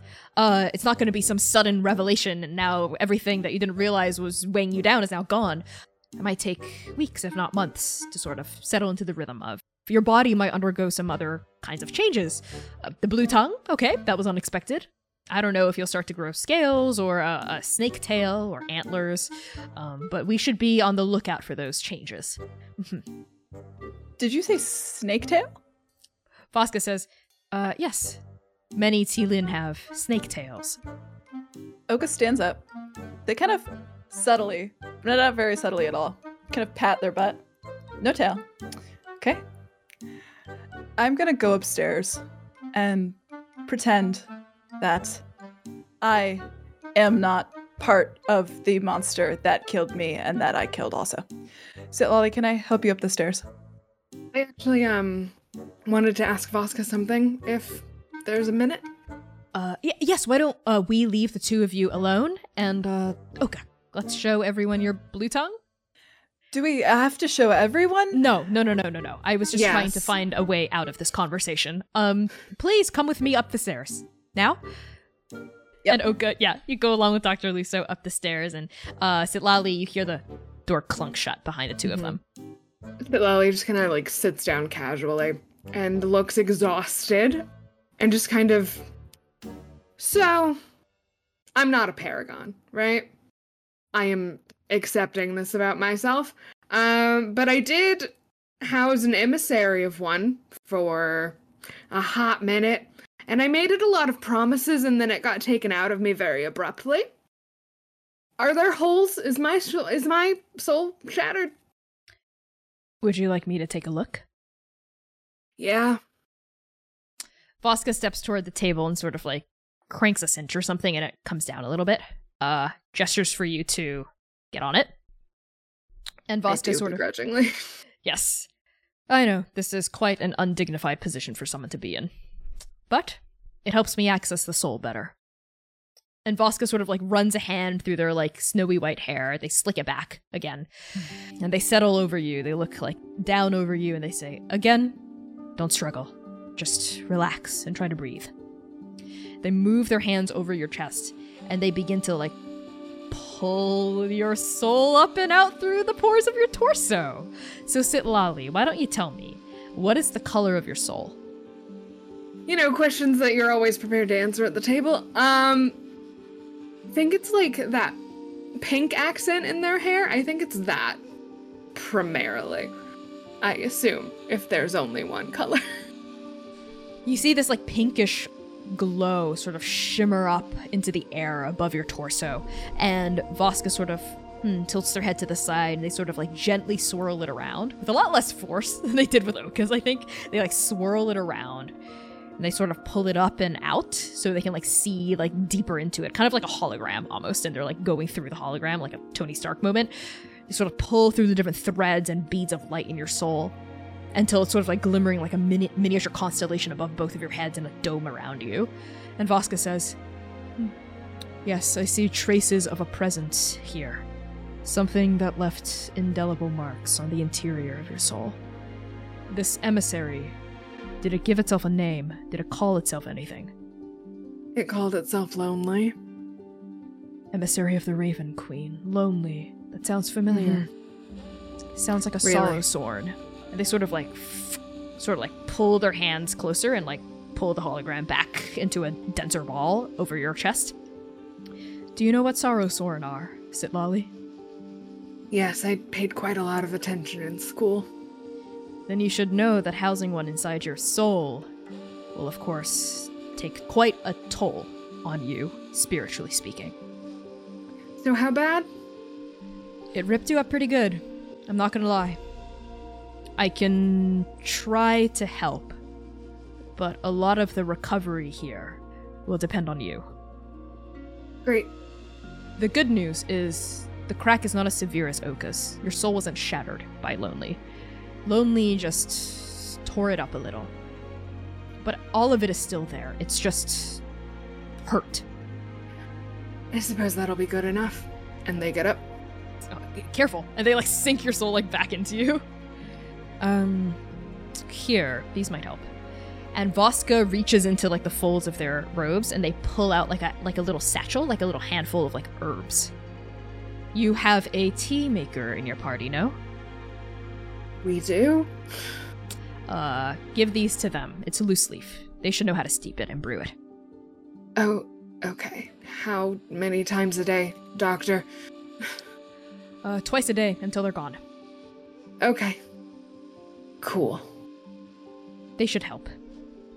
I'm sorry. I know that the answer I'm giving you is not as clear-cut as, oh, I'll just do some acupuncture and fix you. Honestly, I thought that there was going to be a giant hole inside of me, so this is better. Don't worry. All of your soul is still there. It's still yours. It still belongs to you. That's very good news. It's just Till in I pain. decide to give it away again.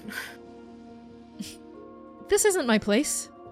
So take what I'm about to say with a grain of salt, and you can take it or leave it. But your soul and you are worth something. You don't have to treat yourself like an expendable resource. You're right. It's not your place to say. And I head towards the stairs. Twice a day. We'll see.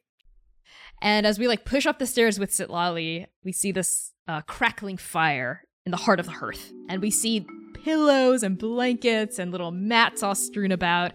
Rev has come back indoors with V, and I think has like insisted that V and her huddle up like right next to the fireplace with like a big mug of tea in the bespoke tea mugs that Gentle has procured. Places like her feathered cape around V, right, and is like giggling. Not giggling. Rev doesn't giggle. She chuckles in a very masculine way. Chuckling in a very sexy masculine way and like pulling V close with one arm around V's shoulder, etc.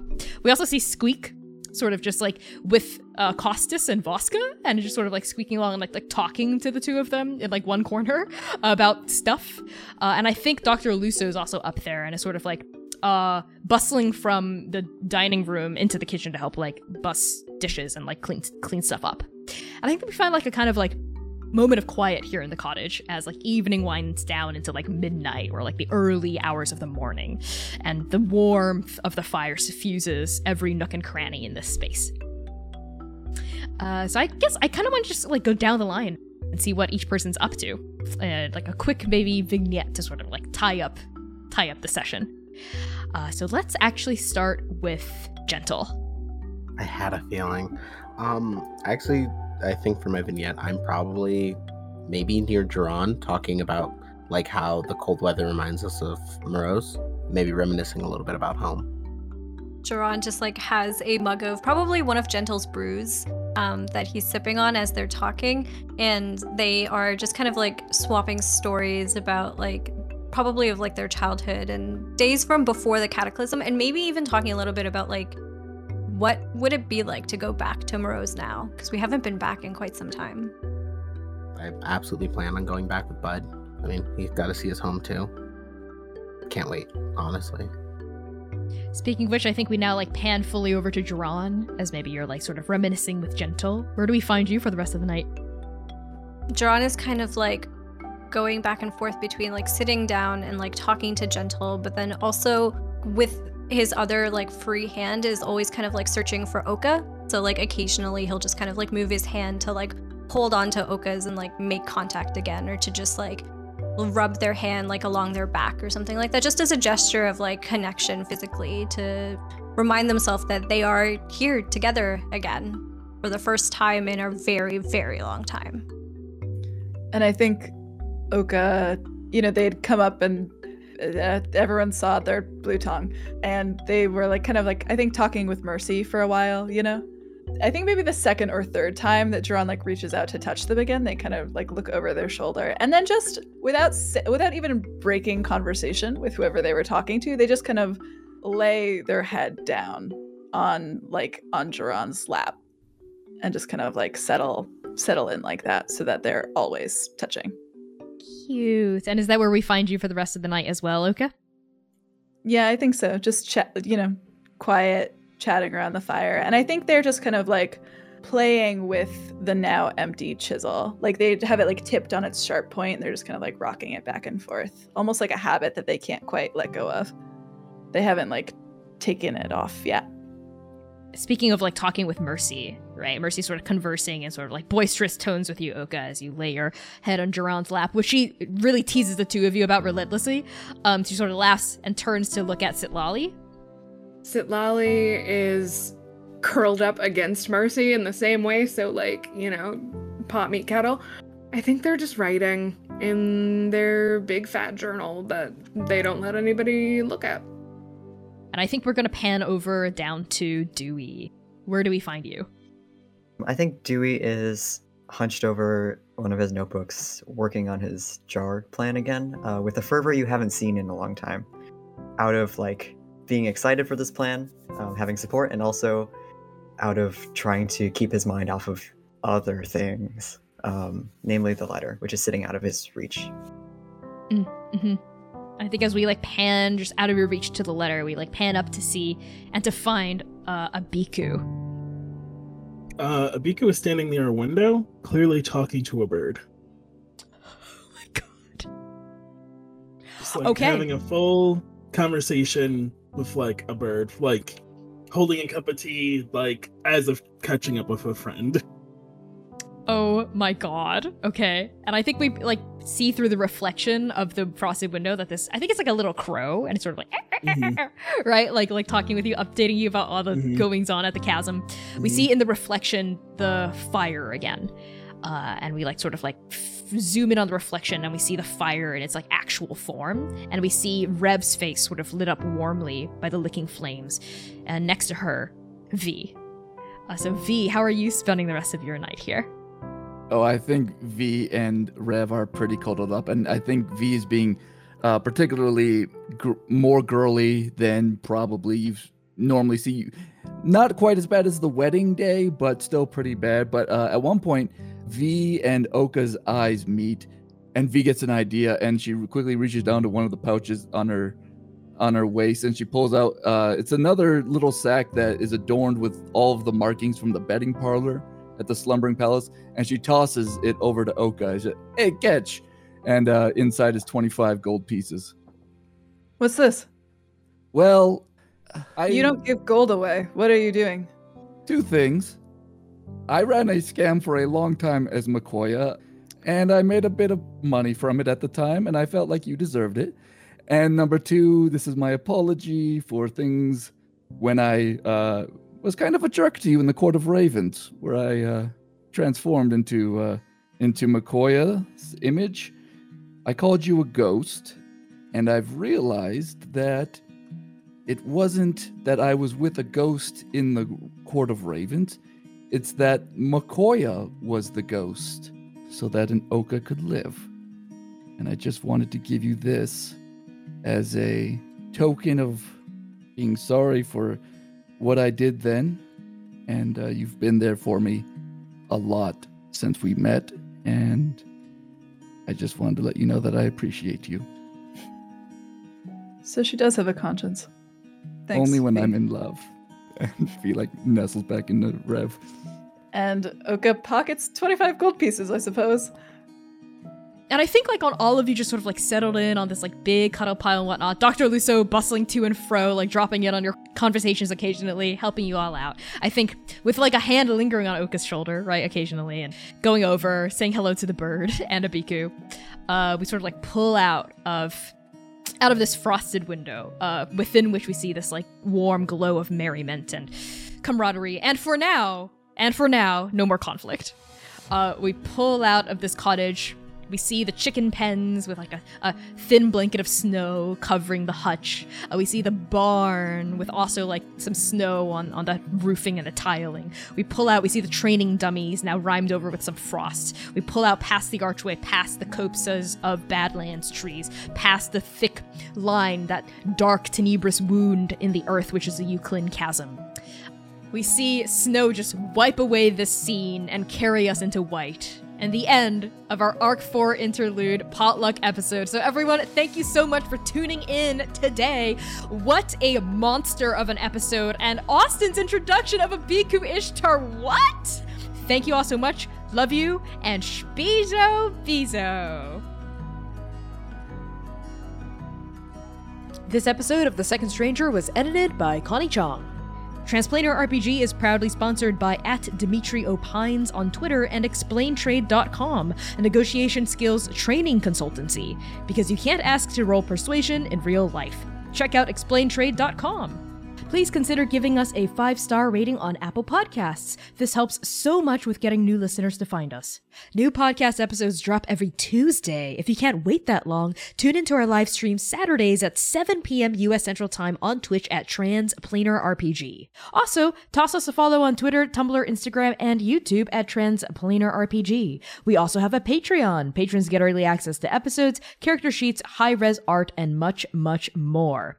And finally, a very special thank you to our Patreon paragons: Azura, Brookbright, Charles, Chiacres, Cora Eckert, Emma, Hat, Conding, Lex Slater, Purple Mouse, Scruffusus, and Target.